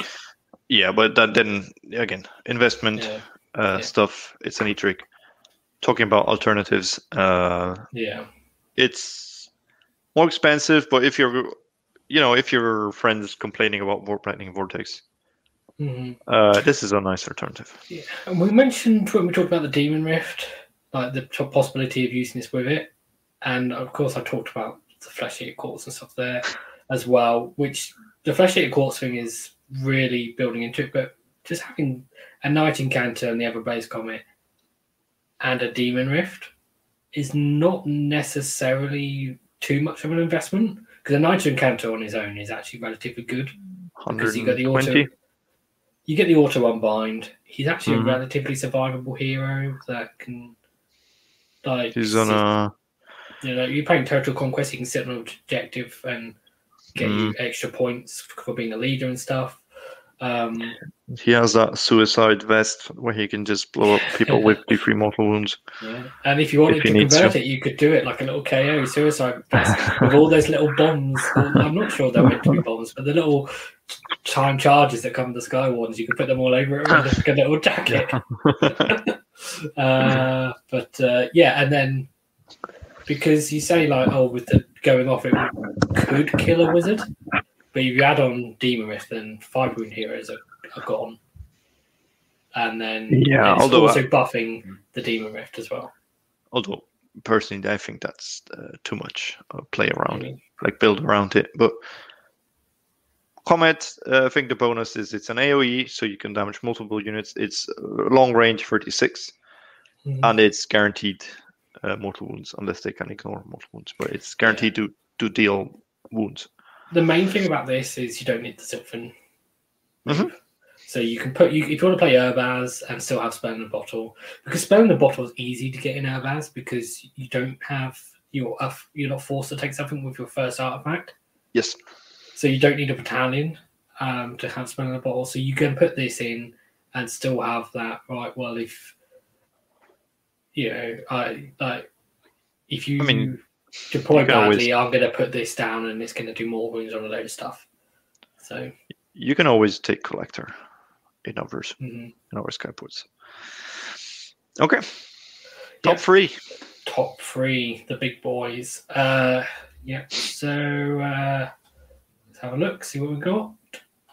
The Realm Scourge Rupture. So, we mentioned Matt at the beginning of the show, where we talked about Scuttletide. He's used this in Barret Monarch on a few lists. Kron used this when it first came out a little bit. Cancon. I use it. It's neat. I painted mine up. That's the other reason why I bought that box. Yeah. This is great. A side note on all these endless spells is the trouble is buying all the kits or making all the conversions. But something like Slaves to Darkness, you get 2 in that one that are good. So also like the Stormcast. Well, if you buy the Stormcast one for Everblaze Comet, you also then get Deus Arcanum, which if you want to try that out as like a fun game, then you can. Honestly, the Comet, it's a ball on it. It's a ball on a space. Just take a ping pong ball and sculpt some green stuff flames around it. Yeah. Magic. Just make sculpt a styrofoam rock that fell from the sky. Yeah. It's not just a crater. Just buy a crater and just be like, well, that's make a crater made and everything else burnt up in the atmosphere. Yeah, exactly. I mean, that's the fact that you can get this and some of them you buy them and you get one. You only want one at the end of the spell, and then some you can buy and there's actually 2 good ones. So that's the reason why I never bought the Warp Lightning Vortex like the original. Yeah, although it's just on that subject, that one. We mentioned Scuttletide and what it does. The Vermintide does a similar thing. Doesn't have that unlimited range, but it has a similar thing where it triggers when something moves within range of it or charged within range of it. But unlike Scuttletide, that's 3-inch range rather than 1-inch. And it's a larger base. Yeah, I don't think it's as long, but it's deeper. Yep. And it's a better model because the Scuttletide model is shit. Honestly. Yes, it looks very bad. It's like they had some space and like copy pasted some spider outlines onto it. But let's talk about the Rupture. What does a Rupture do? Yeah, very quickly in the chat. Oliver in the chat says, anyone else get the feeling number 1 be Warp Lightning Vortex? No, because this is all alternatives. These are options other than Warp Lightning Vortex. So Warp Lightning Vortex is basically S tier. This is the top 10 below. So, like, if you include a Realm Scourge Rupture, Warp Lightning Vortex, and Realm Scourge Rupture would be number 4 rather than number 3. This is the top 10, excluding Warp Lightning Vortex. Yeah. Sorry, you were going to say. Realm Scourge Rupture, 60 points, which is neat. So if you you don't have enough points to fill in your Vortex for 80. This is 60, so it gives you 20, those 20 points that sometimes you struggle with. It's set up with a 9, it moves 9. So again, it has that 19-inch threat range. This is similar to the Pendulum, where you set it up in a direction and it can only move forward. It can only move towards, like, you have these spikes on the image. You can you set it up with the spikes facing outwards. It can only move in that direction. It's like a gate moving through, plowing through the battlefield, which is cool because it cannot bite you in the ass and you can plan where it's going. Then it deals D3 mortal wounds. Who cares? Some mortal wounds, nice to have. The thing here is that it halves the move characteristic until the end of the battle round. So even if you take first, it's gonna move. It's gonna halve it, and most importantly, it's gonna halve. Like if you take second, your opponent move forward. You throw this in front of him, so like 0.9 inches away. It's gonna have his movement, no matter what, in the next round anyway. Because either you move it and you move it. I would suggest you even just keep it in front of him. Yeah, don't move Not it over. Move it across. Just move it across. Or he moves it over, and it's like it's guaranteed. It's a guaranteed effect for the next round, because it happens before he has the chance to dispel it. And we mentioned, and it still applies. Also, like the thing with a lot of the wall spells, because this is basically a wall spell as well. Yep. It blocks a channel. I'm not sure the exact length of it, but it's long enough to be it's very similar to the runic firewall. It's small. X amount of fingers. Let me check. I have a scale here. What is this? Centimeters. Where's inches? Up here. I think it's around 6 inches. Okay. So you could put it in between two bits of terrain, or probably block a channel. As well. You could. But this is the D3 multiple wounds is nice to have. The whole play of this is delaying getting charged. Yes.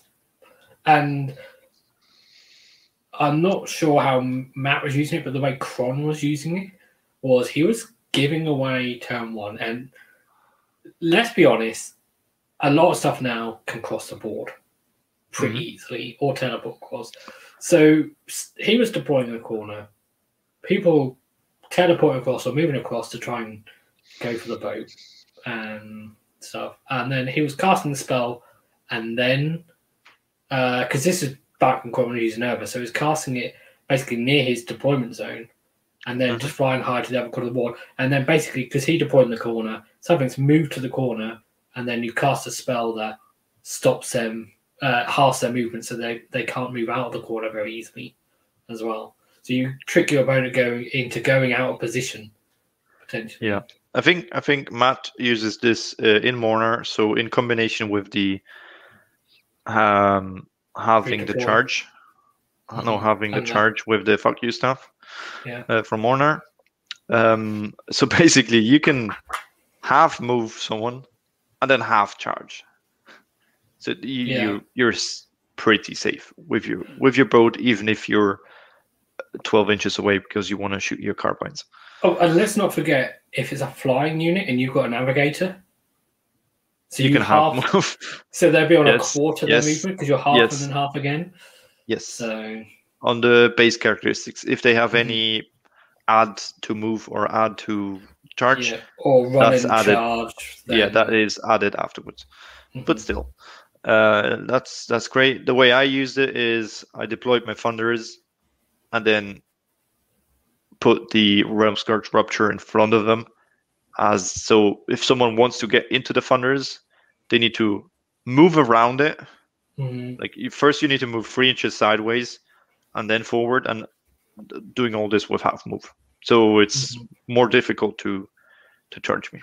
Or to get to and you could move out of range of its 1 inch effect, but then you've got to move further sideways as well. So it will apply maybe for 2 rounds and then it's gone because it's moved elsewhere, or it doesn't affect anyone. But that 1 round or that 2 rounds, delaying the charge, screwing with your opponent's movement, that's well worth the 60 points because that might win you the game. Yeah.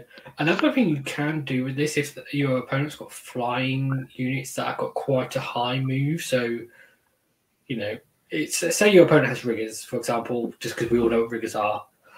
They move 12 inches. So, and there's lots of flying units with 12-inch move. You could actually set it up so it's pointing away from their deployment zone. So if they fly, they'll be half moves, so they'll be down to 6 inches. So they'll be able to get over the top.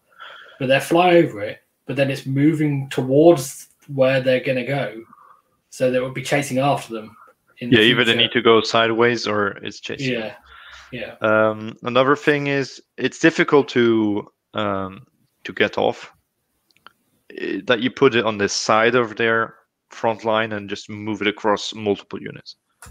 Tag them like slightly tilted towards them, and you just move it across to get like 2 units or 3 units and still block a bit of movement. But that's situational. But there's a lot of flexibility in this. There's a lot of play in this. I think it's a well-deserved 3rd place. One slight caveat to this, and also for Warp Lightning Vortex, is there's just a lot of teleport in the game now. So it doesn't matter if their movement characteristics is half if they can teleport. Yeah, obviously, yes. Yeah. Which is just an unfortunate thing, really. But it's already, you're moving better than anyone else because you're teleporting, and now you're decreasing their movement. Yes. So you're playing into your strengths. Yeah. So just catching up the chat before we go to number 2. Cranadulista says it's an awesome video. Thank you very much. The new snake looks cool. Jay Durfu is saying the first spell, which was the Deus Arcanum, could be made easily for unused parts if you have at least 2 gyrocopters and use bomber bits. Yes, that's great. That's an idea. I have 3 bomber bits left over. The 4th one I used to convert to steam tank. And I thought about it. I just need to find in my household some kind of plastic disc, like some cap of some bottle or something, some product, some lid, and then I'm gonna do that. That's a great idea because they have that field pack thing. I could. What I want to do is like a ring.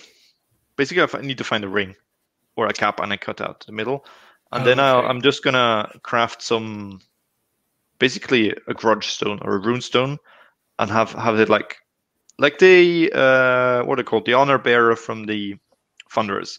They have a stone like pinched in between, like with screws. I want to do the same. So in the middle it's a magic stone and it's just screwed in, and then have some tubes and tanks and bits dangling about. Okay. And it's the flying grudge stone from a Warden King. Yeah. So you want something Oathstone. Oathstone is the name. Yeah, it's basically a flying Oathstone. What you need is you can buy plastic washers. That's what I used for my Aether Gold tokens. You can get them in different sizes and they have different thicknesses. So that's what you need is them. I'll find something. You can buy them in the trash, or you can buy them for like 15 pence or something, but then the delivery will cost you like. I'll find something in the plastic trash somewhere. Yes. I just need to get to it. Yeah. Okay, so that's number 3. So let's what could be better than that? Let's look at our. Oh, and I was talking about the chat. Hello to Yeti as well. Sorry, didn't want to miss him out. Talking about everything else in the chat. The penultimate pick: Geminids of Orgish or Orgish. However, Geminids. Everyone just calls them Geminids, unless you're Vince from Twitter, and then he says Geminids. Just, I think, purely to wind people up, probably. Not entirely. I don't know, because he says he quite often mispronounces things intentionally. Like he always says, I can't even say how he says robots, but he definitely says like that intentionally. Okay. So I know it could be. There's a Geminids. There's a reason to, because it's from Latin. But yeah, I think in English it's Geminids. But so are you saying in Latin it should be Geminids? Gemini. Oh, okay. Would be the twins, but okay. Okay. So you just let's not delve into more that. Latin than us. Let's maybe more Latin than me. Maybe Tom. I think Tom, his field of expertise is language and stuff like that. Maybe. Well, I think Tom calls it Geminids, so. Because probably in English that's the right way to. Anyway, 2 floating ping pong balls. And away from pronunciation hammer. Exactly. Let's not embarrass ourselves. Someone will post a comment, tell us how it's really done. Belacroix. But Belacroix is great. That's how the French pronounce it. And the Canadian. Oh dear. Geminids, I think we all know what they do. We all hate bound Geminids. Aren't they 70 No. Could be. You said no, 70, I think no, 70 is bound Geminids is 70. Oh, okay, yeah. Yes, which is still too cheap. Yeah, there were 40 originally, though, which was stupid. Yeah, Castle was 7. So, okay-ish to spell. Average, but not bad. Not as good as Warp Lightning Vortex or Purple Sun for your opponents. But set up 18 inches away and moves 8 inches. That is very important because you can use this without the Zilfin Fly High. Because 26 is a lot. Yeah. Yeah. So 2 models. You set them up. First one wholly within 18 inches, and the second one also has to be wholly within 18 inches and within 6 inches of the first one. Yes. So, and then when they move, they both can move 8 inches, but they have to end the move within 6 inches of each other. So you can't sort of set them both up and have like this and then go whoop, whoop, and go off in different directions. You can kind of do this. You could, but then you would dispel them. Yeah. By doing that, I think. So yeah. Well, it just says it just says they can't end the move. No. So it would be an illegal move. You can't, and if you cannot set them up, then they're automatically dispelled. Yeah. So, and then they both do D3 mortal wounds to all units they pass over. Unlike some others, these don't have the and units within 1 inches at the end of the move. It's only units passed over. They both can't pass over the same units. Well, they can pass over. They cannot affect the same. Yes. Or if they do, the first one to pass over does the thing, which is important for the other thing, which is one of them has an effect to do -1 attack, and the other one does -1 to hit. So, which one is which? The dark or the light? I can't remember. I don't know. I don't know either. I think the light one does -1 to hit, and the other one -1 attack. I'm not sure. You just need to clarify with your opponent which one is which one does which, and it's important for him to decide which one he moves first. Yes, this is very annoying if you get hit with it, because it's -1 to hit or -1 attack, depending what kind of unit you're having. It's even more annoying if your opponent has the bound version, because only he can use them and move them, and there's no downside to it. Unfortunately, if we take the bound version, as we said earlier, we can't do anything. Potentially, you could rules law it to say you can move them the first time they're set up, but you definitely can't move them in later turns. So, if these fly over your ship, they hit everything inside the ship, which is also very annoying. But we're talking about using them ourselves, and then they're great because I think mostly because of the -1 to hit. Yeah, a -1 attack is relevant as well because, like, for instance, Lumineth with proccing mortal wounds on a 5+, if you can decrease the number of attacks, then that would affect that, whereas -1 to hit won't. Yes. But mostly it's, I think, math hammer-wise, mostly the -1 to hit has a bigger impact, especially if you add, a -1 to hit from a chemist and a -1 to hit from a fumigator. Now someone's hitting your thunders with -3 to hit. Yeah, which and is if you've got 6s, basically. You can make a list as well with this, and you have vent plates as well. Just and it's -2. Yep. Yeah, just to add to that. So it's good. They're because rather small. I think, what are they? 32 or 40 mil bases?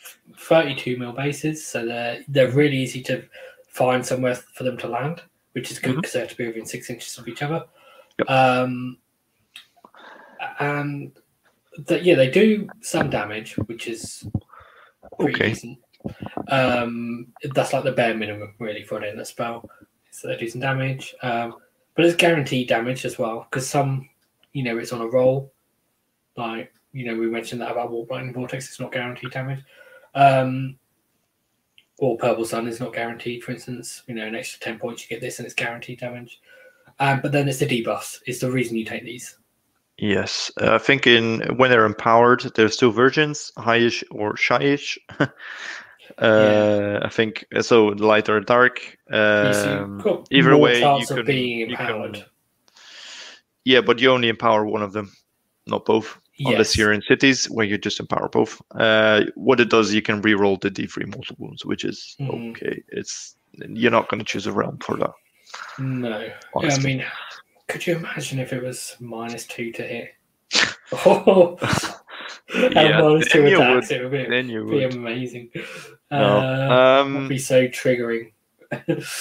But yeah, I think they're a really strong pick because 60 points again, 20 less than Warp Lightning.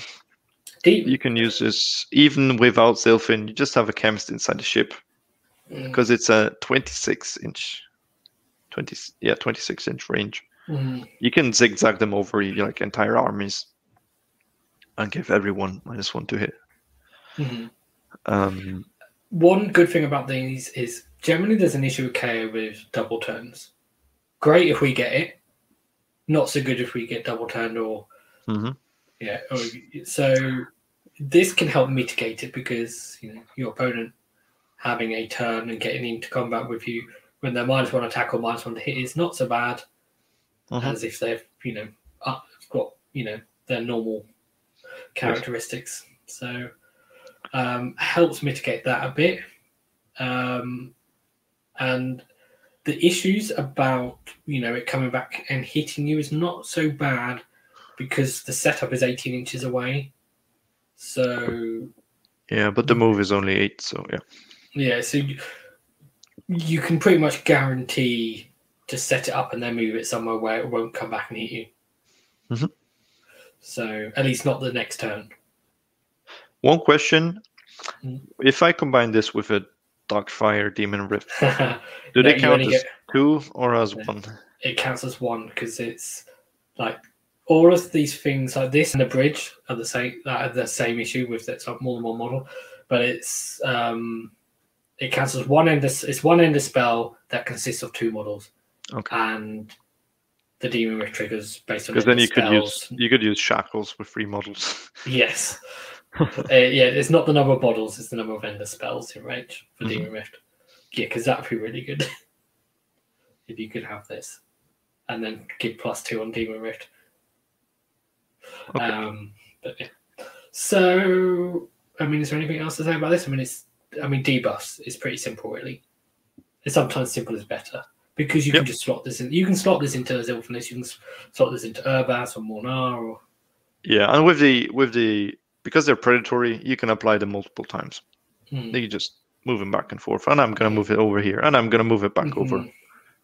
Especially if you have like a not moving combat situation somewhere, you just multiple times, just every round, you just move it over them. Yeah. Cool. So, drum roll. Number 1. What might it be? Number 1. Top of the list, or second top of the list if you include Warp Lightning Vortex, is a cheat because it's 2 ender spells. But it's Chronomatic Cogs / Bound Cogs. We're including them as one thing. Is it 2? Okay, we'll get into this, but I'd say it's just 1. It's like it's just really they're the same but slightly different. So, but it's not worth giving them 2 different slots. Because it's 10 points for basically the same thing. No, my question is, would you ever use the normal one? Yes. Kyle Calip that we've Beards of Glory that we've had on the show a few times, he debated this a bit because he was using cogs before Seraphon came out, and he's like, "Oh, are you going to switch to bound cogs now?" And he debated it, and he decided to stick with cogs because he liked having the Incanter for the Dispel. Okay. And he didn't really gain anything from taking out the 120 points in his list. Okay. But the issue remains.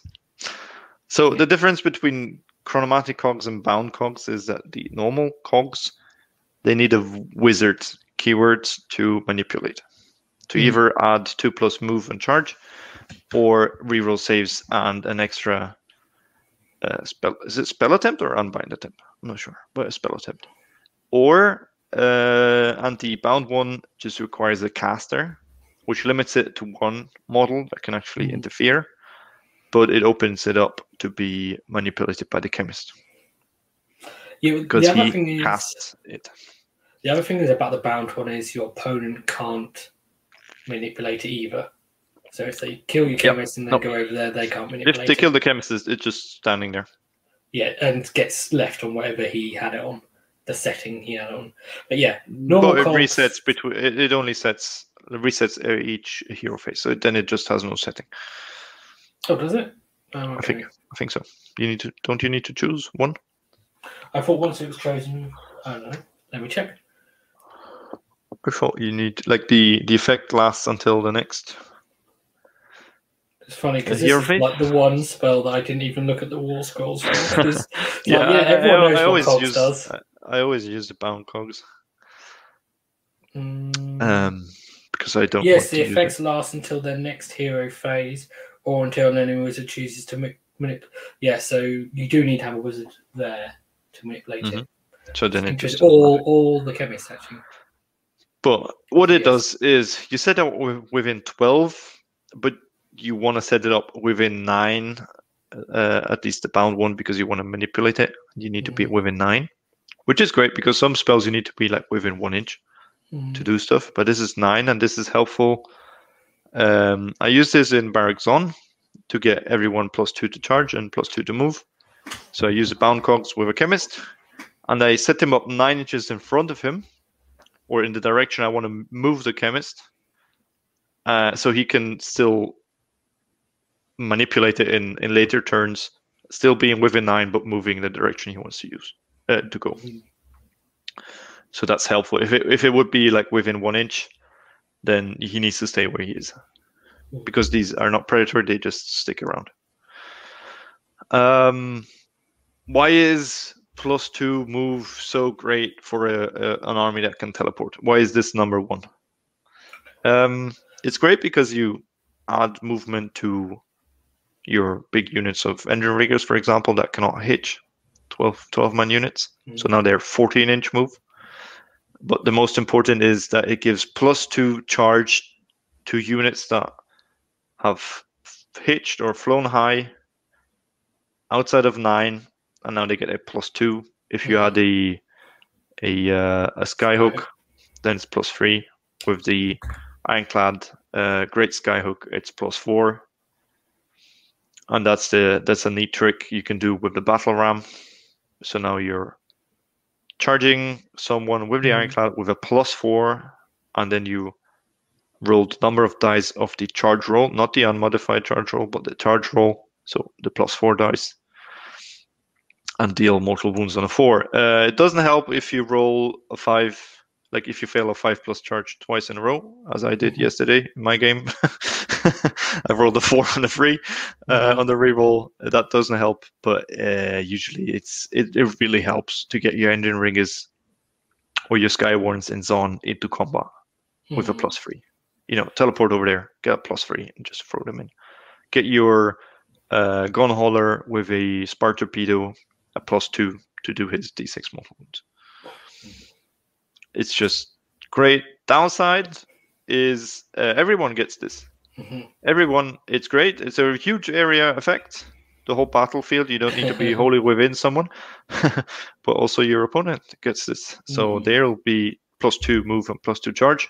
Although mostly they forget it. You tell them and they just forget to do it. But so that's maybe one thing that kept people from using it. Because no, I don't want to give a buff to my opponent. No, that's horrible. Why would I ever do that? But just having that guaranteed, or almost guaranteed charges, shooting and then getting people into the fray. Awesome. The thing is, a 9-inch charge is just not reliable. No, in fact, it's almost a definition of unreliable. It's 27% chance. just looking at the chat. Games Manifesto is in the chat saying it's +2 to move. It's +2 to move and +2 to charge. So it does buff the battle ram as well. But the 9-inch charge is unreliable. It's not even close to be. It's not even 50-50. It's 27%. Just moving it to a notch where it's more reliable is really useful. So you move it to a 7, which is great, and we have means to add more, which is great. Okay, he's saying it's +2 to the charge move, not the charge roll. I don't think it actually says. I don't know. I mean, are you ruining my zone list? I don't think it ruins the list, but I just assembled my 12 Skywardens. I don't think it makes a difference because the reason it's good is because because of this potential 1 extra or 2 extra mortal wounds. It's not the reason you take cogs. The reason you take cogs is because you don't fail you're less likely to fail your charge. Let me check. And lose all the other mortal wounds. So whether it works on the battle ram or not is kind of not that important because as long as it's important whether you actually get the charge or not. No, it says in addition, add 2 to charge rolls. Okay. For all units on the battlefield, at least on the bound ones. Maybe the text on the normal ones is different. But you want to check the normal ones because there is other things that because this is the other thing is most people just assume that the bound cogs has the same wording and it's like you need to be. No, they're not. Here it says in addition, add 2 to charge rolls for all units. No, same wording. Yes. So you add to the roll. Oh, he's reading it off my slide. Yeah, because sorry about that. The slides are paraphrased. Lee. Yeah, well, Arkan thoughts all over again. Yeah, well, I didn't feel like I needed to write rolls, but I mean, also because I thought we'd explain it's good. It's good that he brought it up to clarify. Yeah, it's good that we clarified it as well because the fact that it's definite. But that was a bit uncertain. I mean, the reason this is number 1 because you say, well, I don't want to play Zon. I want to play Zilfin. Whatever. It's not just good in a Zon list because objectives are important. Okay? This game is won by getting on objectives. And, flying high and being 9 inches away from an opponent means that you quite often won't be on an objective, but being able to charge means you will be on an objective. And therefore, even in Zilfin, this spell can be useful because you've got your Zilfin trick once per battle, but it's only once per battle. In Zilfin, you auto run 6, so now you can auto run or move 12 inches with Arkanauts. Arkanauts, yeah, which is a lot. Well, the other thing you can do is, and no one ever does this, and I've never done it, but is you can use the once per battle hero phase move on Arkanauts rather than a ship. It's not, but everyone uses it for ships, obviously. But and it used to be in the old book just ships, but it's any unit can move, and the automatic 6-inch run doesn't work in the hero phase; it only works in the movement phase. But you can spend a command point to run 6. So, and they would get +2 move, and even without cogs, they could move 20 inches. Like a unit of 30 or 40 Arkanauts, and just run on an objective. But with cogs, they would move 24. Well, Engine Riggers in Zilfin now auto run 20 inches. They're 18, and then because they go 14, and then they go guaranteed 6 run. 20 inches. That's a lot. Yeah, it's just like, this is your tool for getting onto objectives, basically, in any list. Your gun holder once per game can move 20 inches and then still charge and shoot to get his Spark Torpedo into someone. Yeah, and have +2 to that charge as well. Yeah. So There's a lot of play in this. There's a lot of movement. Yes, you could argue why is this number 1 because it buffs my opponent, but it fits very neatly into Caradron, especially if you're bringing allies or over Dwarven units, which are moving 4 inches. Like, you're bringing your Rune Smiter with his 20 Hearthguard as your in Barak Fring as your Dwarven units, because you want to have some melee punch. They're going to tunnel 9 inches away.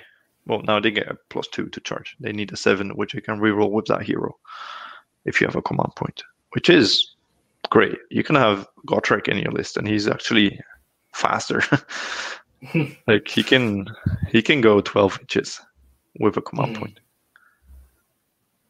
Yeah, I mean, it's the fact that it's just auto. It automatically happens. You can do it with a chemist in the back corner. Like, someone would need to use resources to kill him or stop him or like dispel it. And move out of position as well. Move out position to actually dispel it 30 inches away because he's in the back corner. Because it affects the whole board. It's probably most people will not bother because they actually want the +2 move themselves. And the +2 charge, yeah. Yeah, so people, God forbid your opponent has cogs as well. And you get +4. And that happened that happened in a game I played against Zeraphon with Zon with bound cogs, and he had the normal cogs because he said, "Why would I use bound in Zeraphon? Because they're not predatory. What's the use?" So my Ironclad got +6 to charge on its rolls, and killed a lot of dinosaurs. Yeah, by ramming them straight out. So that can happen. But it's people I think I played 15 games now with that list. Not in one did anyone try to dispel it. The thing about this is we talked about situationally good. This one isn't situationally good because you will always want to get onto objectives. Even if it only increases your threat range by 2 inches for your shooting. This one is not situationally good also in terms of your list because, as you said, it could be useful in Fring, useful in Urbaz, Zon, Mornar. In fact, if you put it in Mornar, you buff your opponent, we give them +2 to charge, but then they're going to be half charge movements anyway, so there'll be half, then the +2. So actually, they're charging. They're still going to be potentially quite bad on the Ironclad in Mornar with this. Don't you have the charge roll? And this adds to the charge roll. Yes, but you have to do multiplication or division before adding a subtraction, and that is confirmed also in an FAQ. That's like basic maths, but they also confirmed that yes, that's also how we do it in the rules, as opposed to you have to do you would half it then add the 2, but it still means that they've got a bad charge potentially. It's gotten better, but still bad. If you're really concerned about buffing your opponent, that can mitigate it. And with the run and shoot in Mornar as well, +2 move. With run and shoot increases your threat range. So there's that. Yes. Yeah. So bound cogs or cogs, whichever one you want to pick. Have lots of potential for actually playing the game as opposed to trying to kill your opponent. Yeah, if people see your list and spell a bottle and they're like, oh, and then they say cogs, they're like, what? Why? Yeah. What's happening? There's no negative plague spear, although getting rammed and dealing 13 mortal wounds with an Ironclad maybe is a negative plague experience, but it's not as a bad feeling for your opponent as a Warpbreaking Force. We talked about this, and I think this is also important, be like the bad guys, the bad KO players. Oh, you're just playing this bad stuff, Warpbreaking Vortex killing me, I don't even want to play you. I think potentially to win the game this is stronger, because it helps you move around. Yeah, and we mentioned about the conversion possibilities for some spells. You don't. And most of that was like, you can add cogs to things. Here you go. This one you don't need to. Although if you don't even want to buy a set for this, you can literally just buy some cogs and stick them on a base.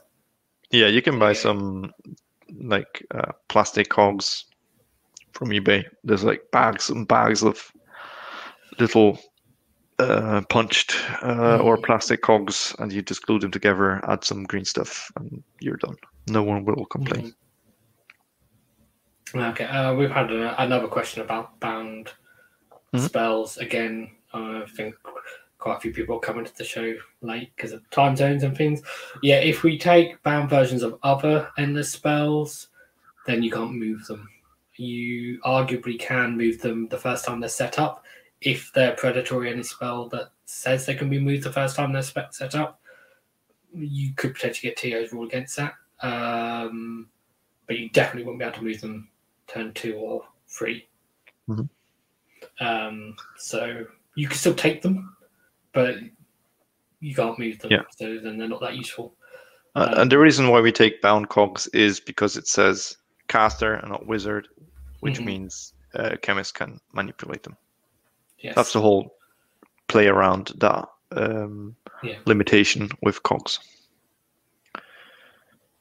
Or the other way, as we said, you take an encounter and have the spell on the bottle to auto cast it to guarantee it, and he just manipulates it for you. Yeah. And then there's another person in the chat is asking about, well, mobility is one of our greatest advantages. So do we really debuff that? Well, it's the fact you have to be 9 inches away.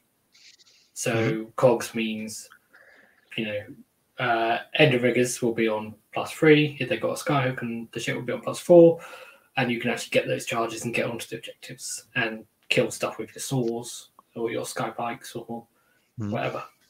So it's a question of maybe also list philosophy. Do you want to use an endless spell to improve your the things you can't do as good with Kharadron? Maybe fighting or decreasing your opponent's fighting with -1 attack, -1 to hit. Or do you want to play into your strengths and get the most out of your great movement by reducing their movement with a barricade, Realm Scourge, Rupture, or cogs, making you even faster, making you better and get where you want to? Yeah, and it's like there's tech against shooting as well.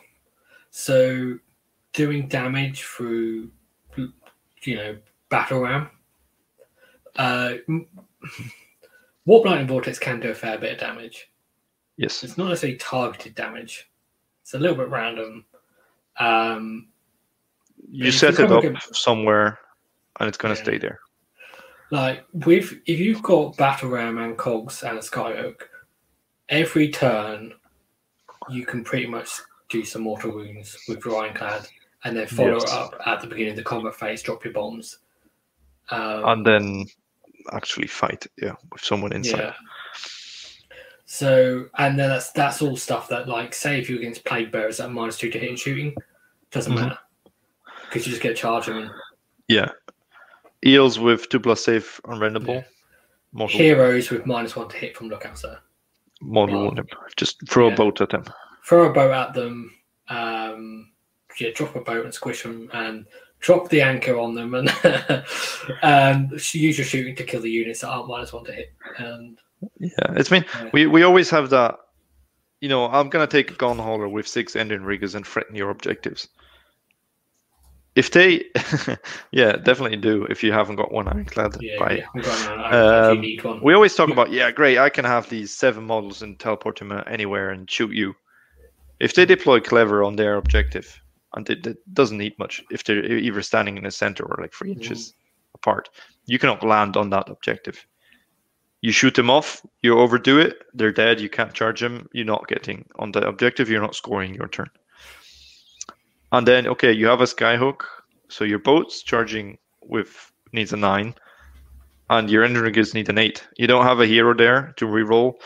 If you fail those, you're just standing around with your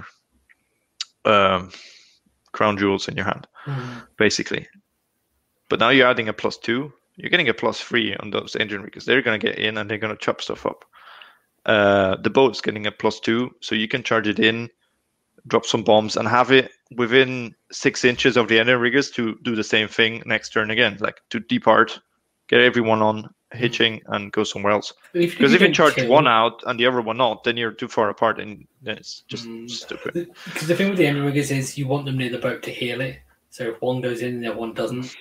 Yeah, mostly. Yeah, you want them to heal the boat, but I think most importantly, you want them to be wholly within 6 to actually hitch next turn. And the other thing is, it doesn't matter if you don't kill the enemy unit. Like if you leave there with one model left, you can fly high out of there and attack another unit.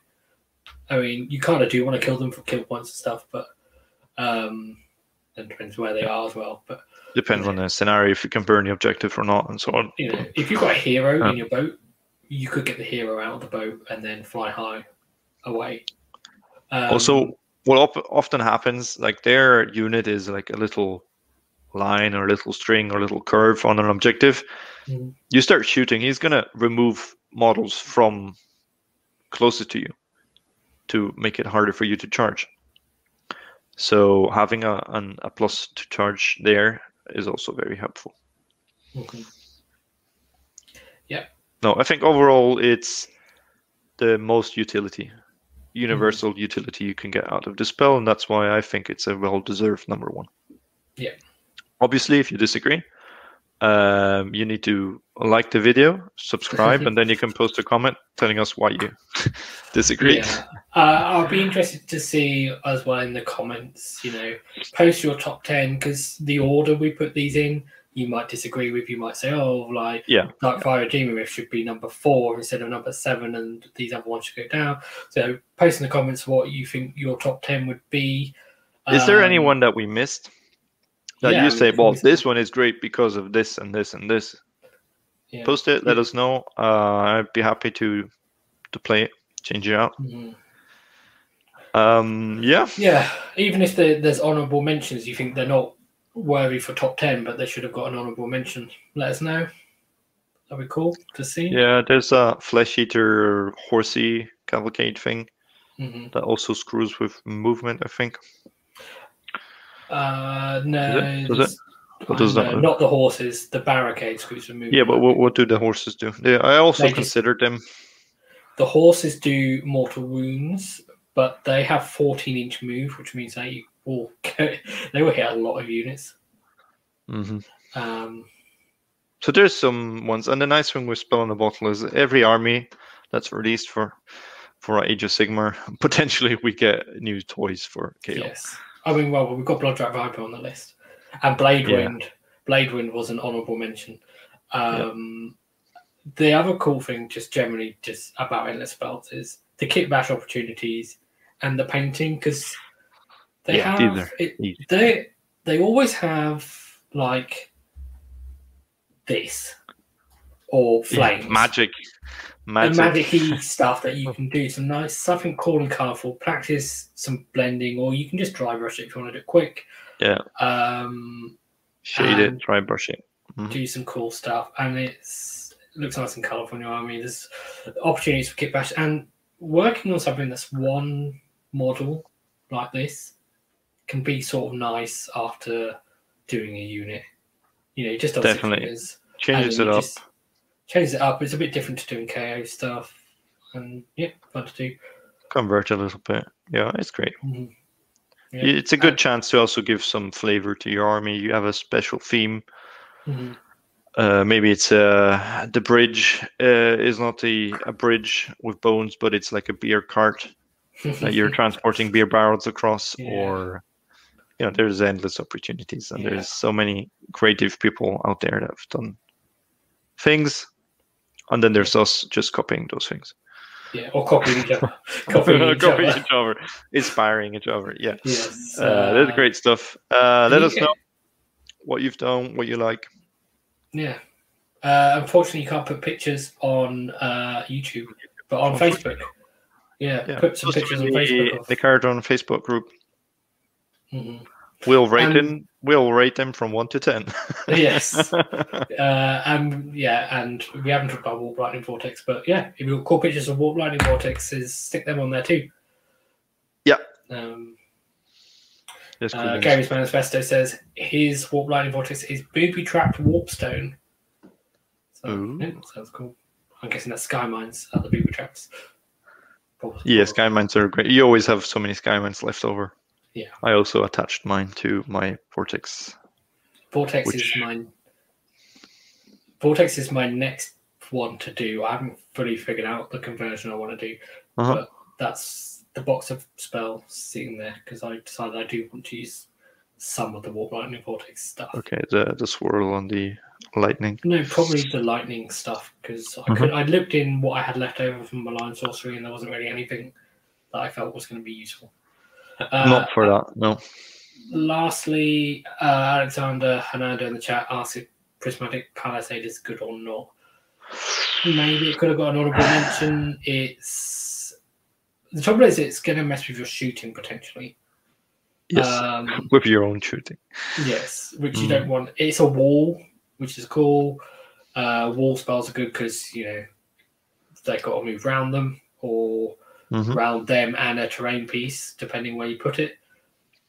The line of sight potentially will mess with spells, depending on the spell. Yes, and it does also a -1 to hit on a 5+, I think. If you start within 6, because it's so dazzling bright. Yeah, but the fact that it could potentially mess with your own shooting is a little bit annoying. Yes.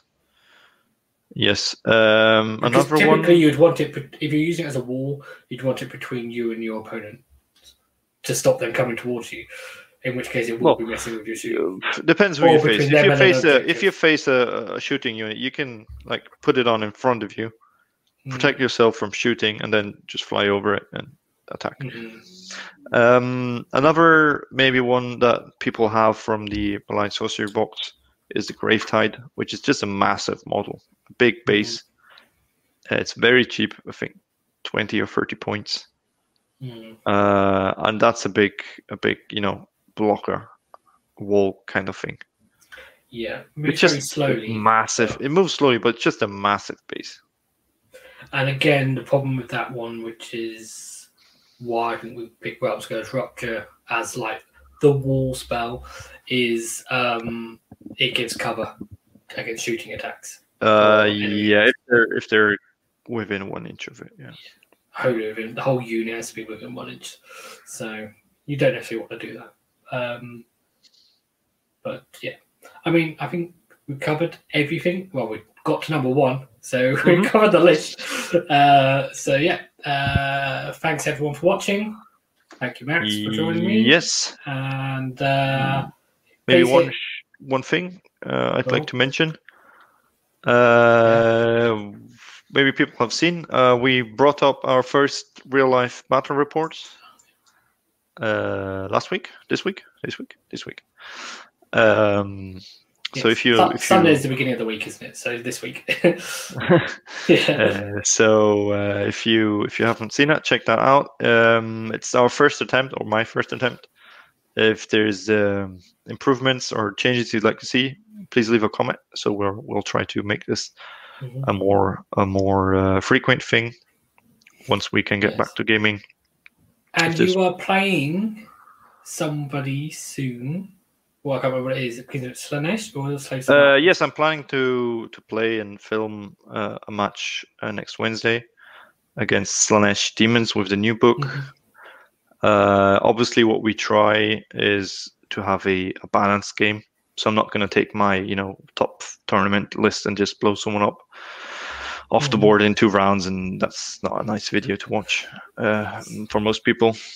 So I'll try to have an equal list. Obviously, I'm a bit limited what I have painted because I prefer not to show unpainted models on a video. But yeah, that's something coming up. So with editing and bringing it up, probably in a week's time, we'll hopefully have a new latter part next week, probably. Yeah, it depends how much time I have to actually do the editing. And yeah. Cool. That's something, I enjoy doing. The format is, I think, quite consumer friendly because it's just half an hour, 40 minutes. Yes, it's not sitting through entire 3 hours of me trying to film my dice rolls.